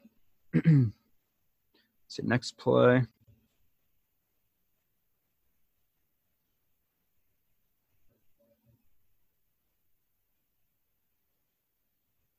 Circular lift, push. I'm forgetting. There was 4. I'm blanking out, but I guess there's really only 3. I forget what it is. Whatever. All right, so there's another one with circular force. So ball is snapped.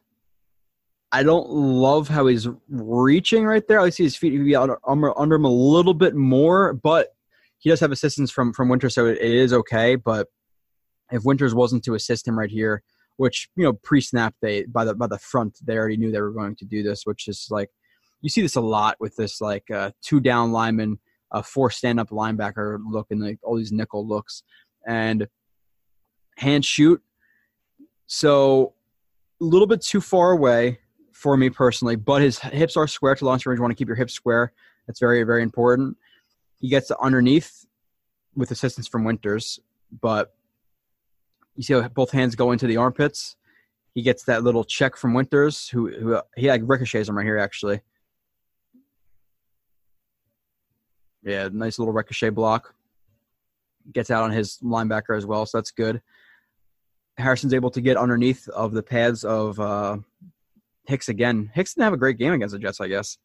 And he's able to circular force, turn him into the ground. So good job. And then lays on top of him as well. You like to see that. You like to see the finish. You always like to see the finish. You don't like soft offensive linemen. Brandon Shell's a guy who kind of watches guys do things, and if they're on the ground in front of him, he'll just let them lay on the ground. You like to see guys like Osemele, like Winters, like Harrison, who are going to lay on top of guys if they do drive the ground. Make them remember that play that they just got thrown to the ground right there. So good job throwing Hicks to the ground. He actually had a pretty good game against Hicks right here when you consider how highly thought of a player that Hicks is. So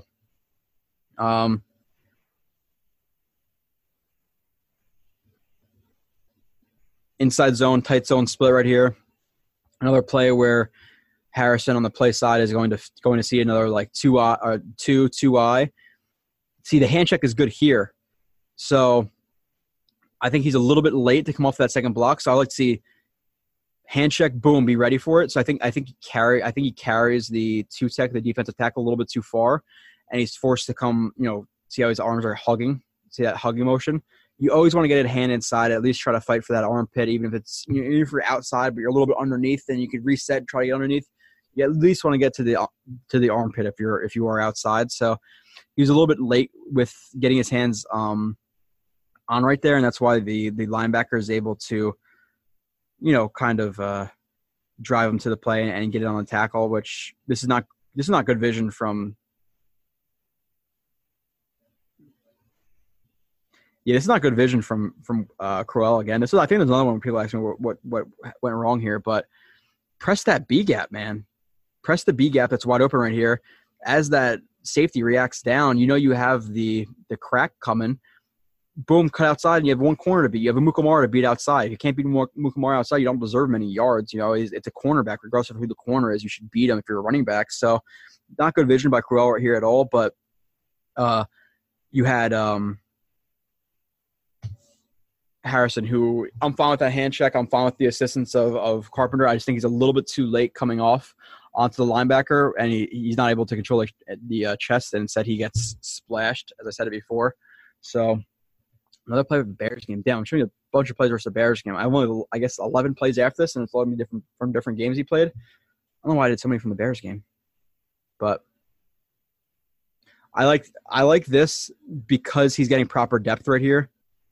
When you're that center and you don't have anyone to block, you really do want to either get – I say, and from what I believe, and from guys like Jim McNally, who I've learned a lot from offensive line clinics and things I've watched, you want to get deeper than your guards, because if they're going to try to, pirate stunt, tease stunt, whatever it may be, you want to be deeper so you could read it and pick it up, where if you're too high – they're going to be able to penetrate through that A gap. You're not going to see it. You're going to get hit in the side, whatever it may be. You want to be a little bit deeper than those guards if you are that center. So I like how he stays deep, and he obviously the block gets passed off to him as Winters sees that the outside linebacker is knifing into the B gap, so he assists Scheller here and gets right on him. So good block by Winters, good pickup right there.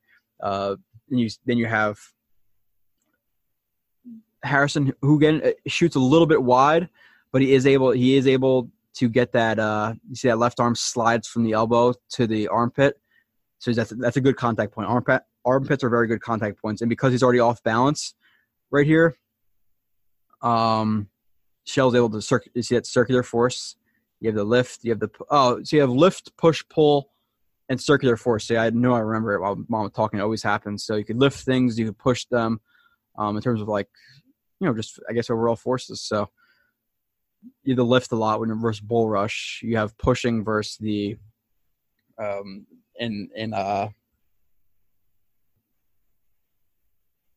the push and run blocking. Geez, I'm blanking out right now. I've been in the show for too long. It's been like 2 hours of pausing and stuff. But regardless, circular force gets under him, boom to the ground. Darnold gets the ball off, which honestly was a great catch by Burnett, but a risky throw by Darnold a little bit. So moving on, though. Play 11 right here. Oh, I got to share my screen.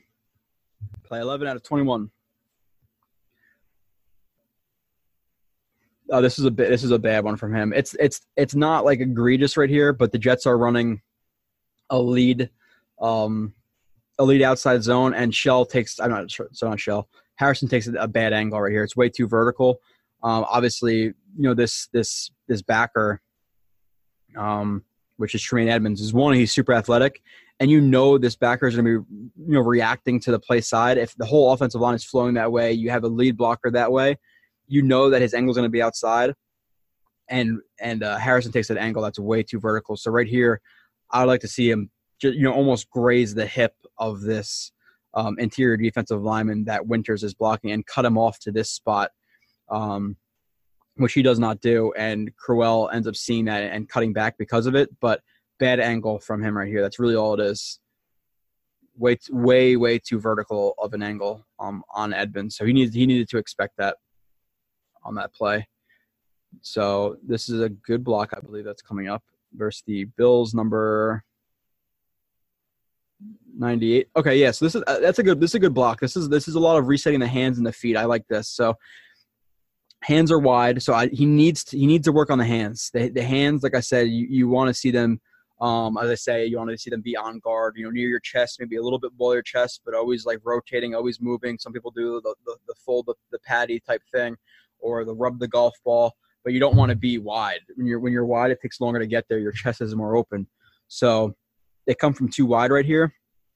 But he's able to get his hands on, which 98 is Lutulele. And what I like about this is, as he feels number 98 lean into him in bull rush, you see how he hops back in his anchor? That hop back's important. You can't just anchor down if you don't hop back, because you're not getting your legs and your weight and the drive of the ground into the block. So good hop back right there. Pressure off the insteps of his feet, which is good.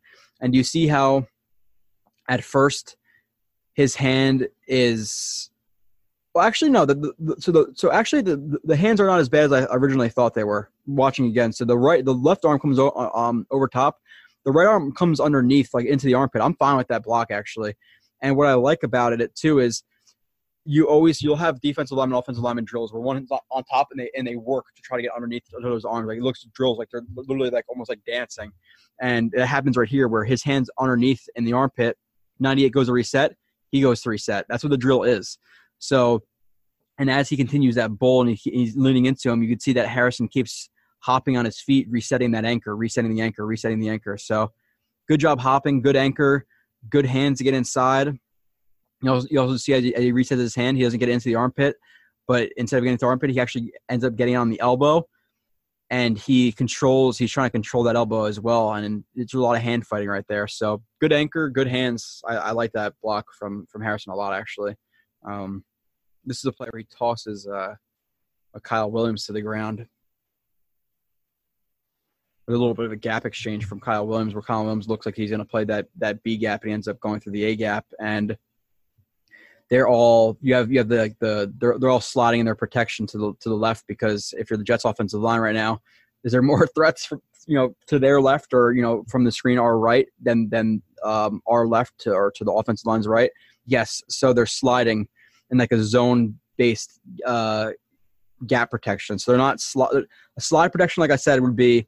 So an actual slide protection would be Harrison versus 57, Carpenter versus 95, Winters versus Beachum versus 55. So it's a man blocking where you could slide in gap protection. So this is gap protection where they're sliding in it, or let's just say they're shuffling in their gap protection. So it's more zone based than man based. So he at first looks at 57. And gets his hands on 57, but he knows 57's playing that A gap, and he knows Winters sliding as well. So he passes him off to Winters. That's fine. He didn't get beat right there, nothing like that.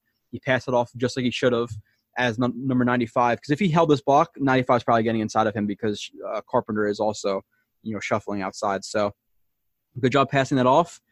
He lowers his head a little bit into contact. That happens a little bit more if you're coming into an unexpected bull rush. So. He gets his left arm over top, which is fine. But that right arm comes from, like I said, a little bit low, but he was on another block, so that's fine. Underneath really like how the hand gets underneath right there from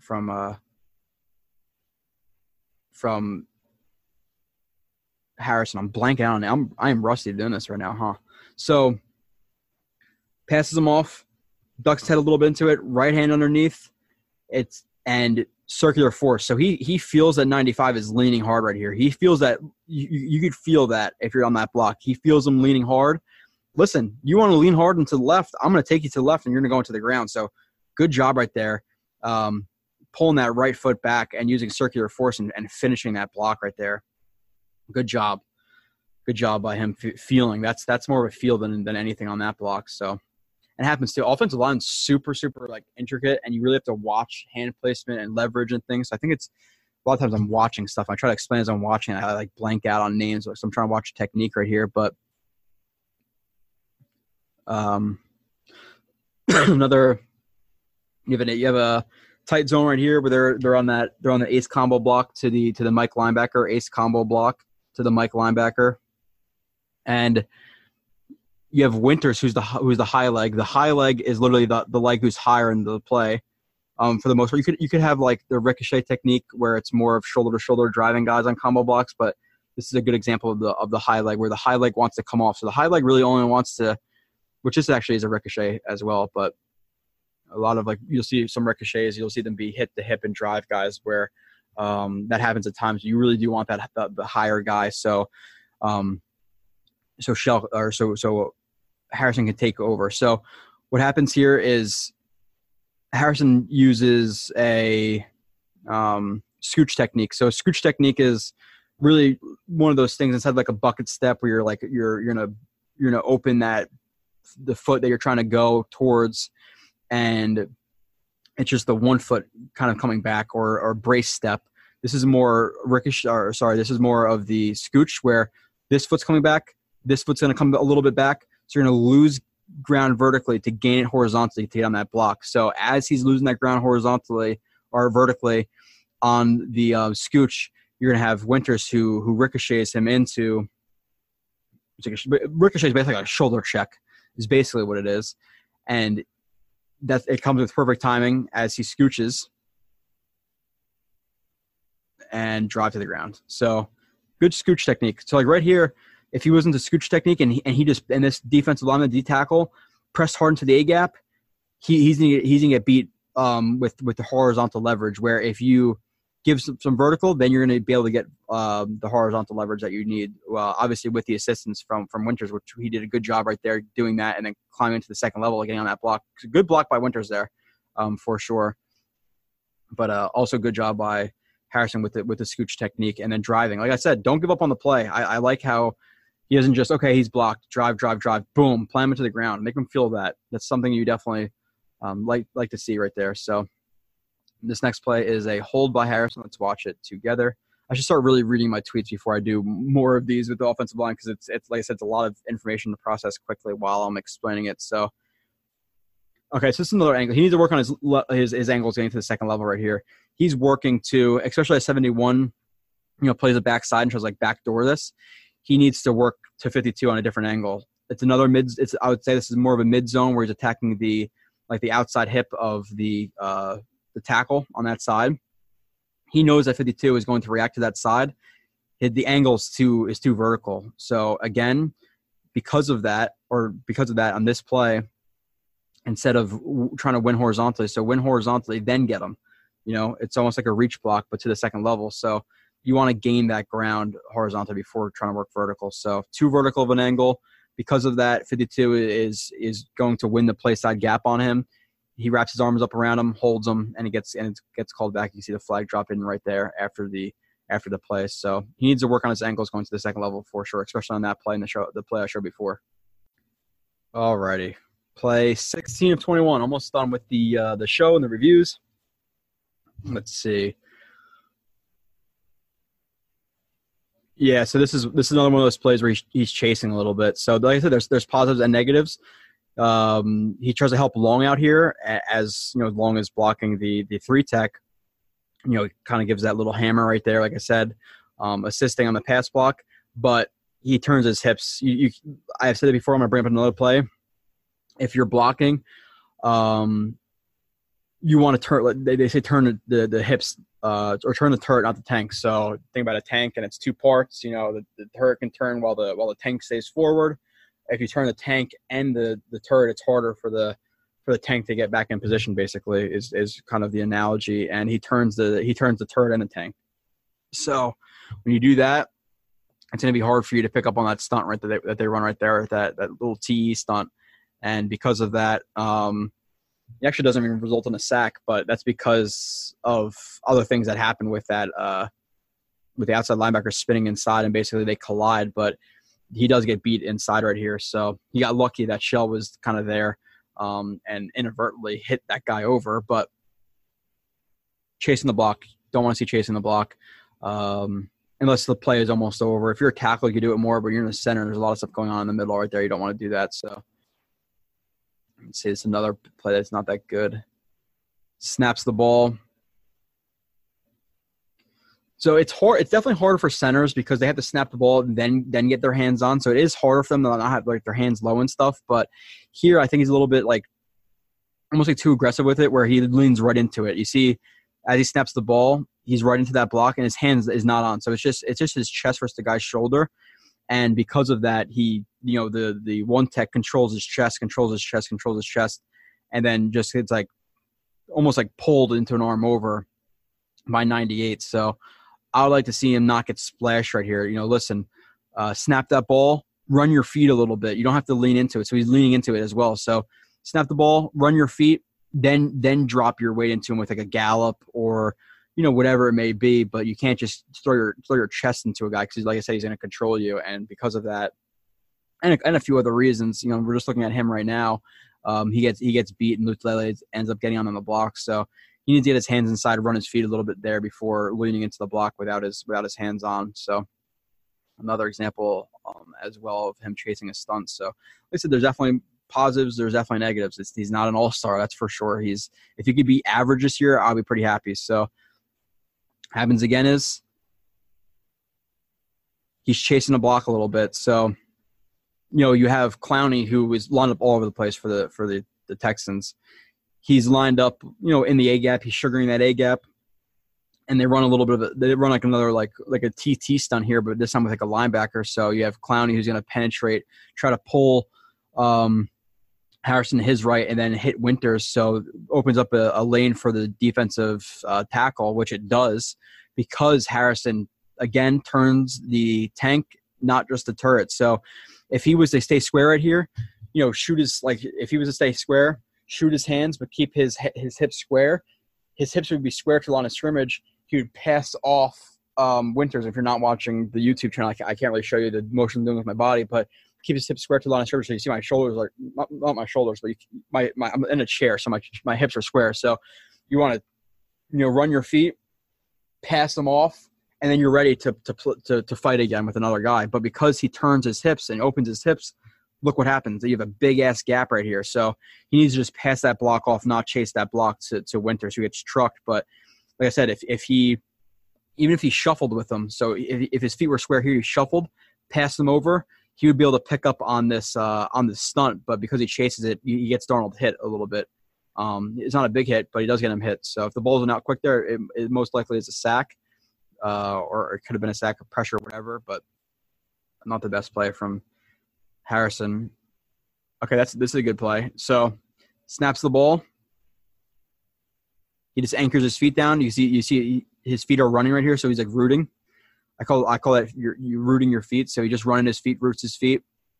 Left arm comes over top. Right arm comes underneath. It's like I said with that. It's always like you always with the hands. You could shoot two hands. People shoot two hands, but for the most part, from what I've learned and what I believe and what I've watched, you want to shoot 1-2. So usually you want to do one with the under and then two over top with that clamp. It becomes a clamp. Some people call that clamp. Some people call that a clamp hand that comes over top, half moon. But usually you want to see in this situation right left. But this one becomes more of left right because he's snapping the ball. But he is able to get perfect hand positioning, right arm in underneath here, left arm over top, and you could see good leverage, pressure off the insteps, keeps running his feet backwards, keeps in his anchor, is most likely like bridging back, which you're bridging back. I can't tell. Let me see if I can watch this again. Does his left arm reset? It most likely does right. I think it's right there. You see that flag right there, his hand right there? So left arm comes underneath. So both of his hands come underneath now instead of when a guy's bull rushing, you want to lift. You want to lift them up and get underneath them. So you want to anchor down, lift up, which is what he does. Pressure off the insteps, nice leverage, lifts him up. And you're getting pushed back a little bit, but good play by him. I like that play. Next play, scooch technique. Okay.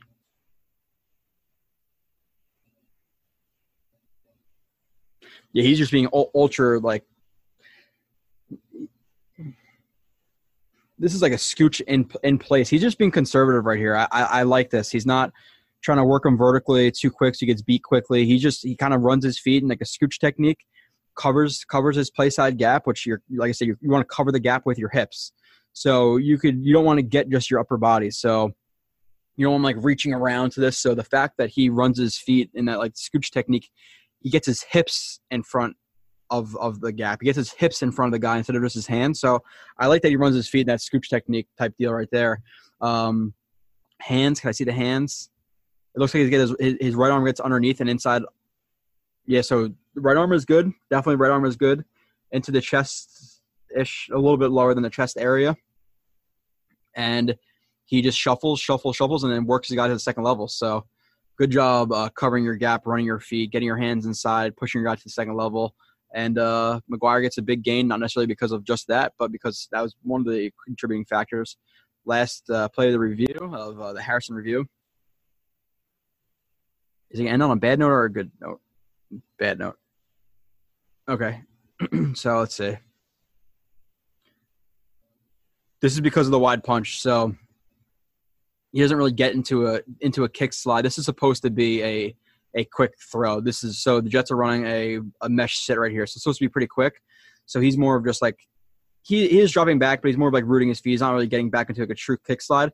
But what I'd like to see him do right here is, if you're going to like more of root your feet, foot fire, get your hands inside. You see how his hand comes from wide right here? And guess what? His hand comes from wide. His chest gets controlled. He's never able to get his hands on. And again, he's lucky that other offensive linemen literally make the guy he gets beat by trip. But if 61 and 68 weren't there, or if let's just say even if Long wasn't there, you see how he trips right here. The guy trips over Long's back left foot. This is most likely a sack. So what I'd like to see him do right here is, if there's an immediate threat to you in this situation, at least like I said, to my beliefs, you want to run your feet a little bit. Even if you want to drop back a little bit, you got to shoot your hand, though. I want to see him shuffle a little bit. And you see how his chest is open right here? 90, take that chest right there. Shoot that right hand. Boom, right into his chest. But it's a little bit late and wide. So if that chest is open, take it right there. He's immediate threat. Hit him. So hands come from wide and late. He gets beat. Like I said, I'd like to see better hands, more aggressive hands right here. Too passive on that block. And because of that, he gets beat inside. And, Darnold ends up getting sacked not by sorry, the guy that Harrison was blocking, but still, like I said, more active, aggressive hands I would have liked to see. So thank you for listening. We have plenty of shows coming your way. Like I said, I'll figure out the show that I'm doing with Kyle Smith. Let me see the shows. Like I said, I have a ton of shows left. I just did this one, Leo and Jenkins. I'm going to do with Kyle Smith. He wants to do that one with me because he wants to break down some film and watch it with me and do all that stuff. We have Anderson and Harrison, which we did today, so I could actually delete that from my queue, I guess. We have Williamson and Henry Anderson coming up as well. Shell and Herndon, Winters, May and Unwa. Then we have a show, Johnson, Burgess, Griffin. We have the recap with Marcus Coleman. We have the superlatives, the 53-man roster predictions, bold predictions, etc. And then on Twitter, like I said, I'm doing Tremaine Johnson today. Then we have a Unwa coming, May coming, Herndon coming, Winters coming, Burgess coming, and Griffin coming. So I appreciate everybody for listening.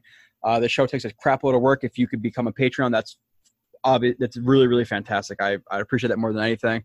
If not, subscribe on YouTube. podcast app, TOJ space film space room. Leave it a 5-star rating. If you could take 2 minutes, I like this about the show, I don't like this about the show. Or if you leave me a 5-star, write something nice and then say underneath, I would like to see more guests, or I'd like to see this, or I'd like to see during the season you bring on a beat reporter from another show. Like anything. You can always email me, bluejoetoj@gmail.com. I don't check that too much, but if I do check it, even if I see an email from a week ago, I'll email you back. I've done that quite a few times. So those are all the spots. JoeRB31 on Twitter. I'll be back in a couple of days doing one of those reviews. I'll figure out what it is going to be later. And like I said, thank you for listening. I'll talk to you guys soon.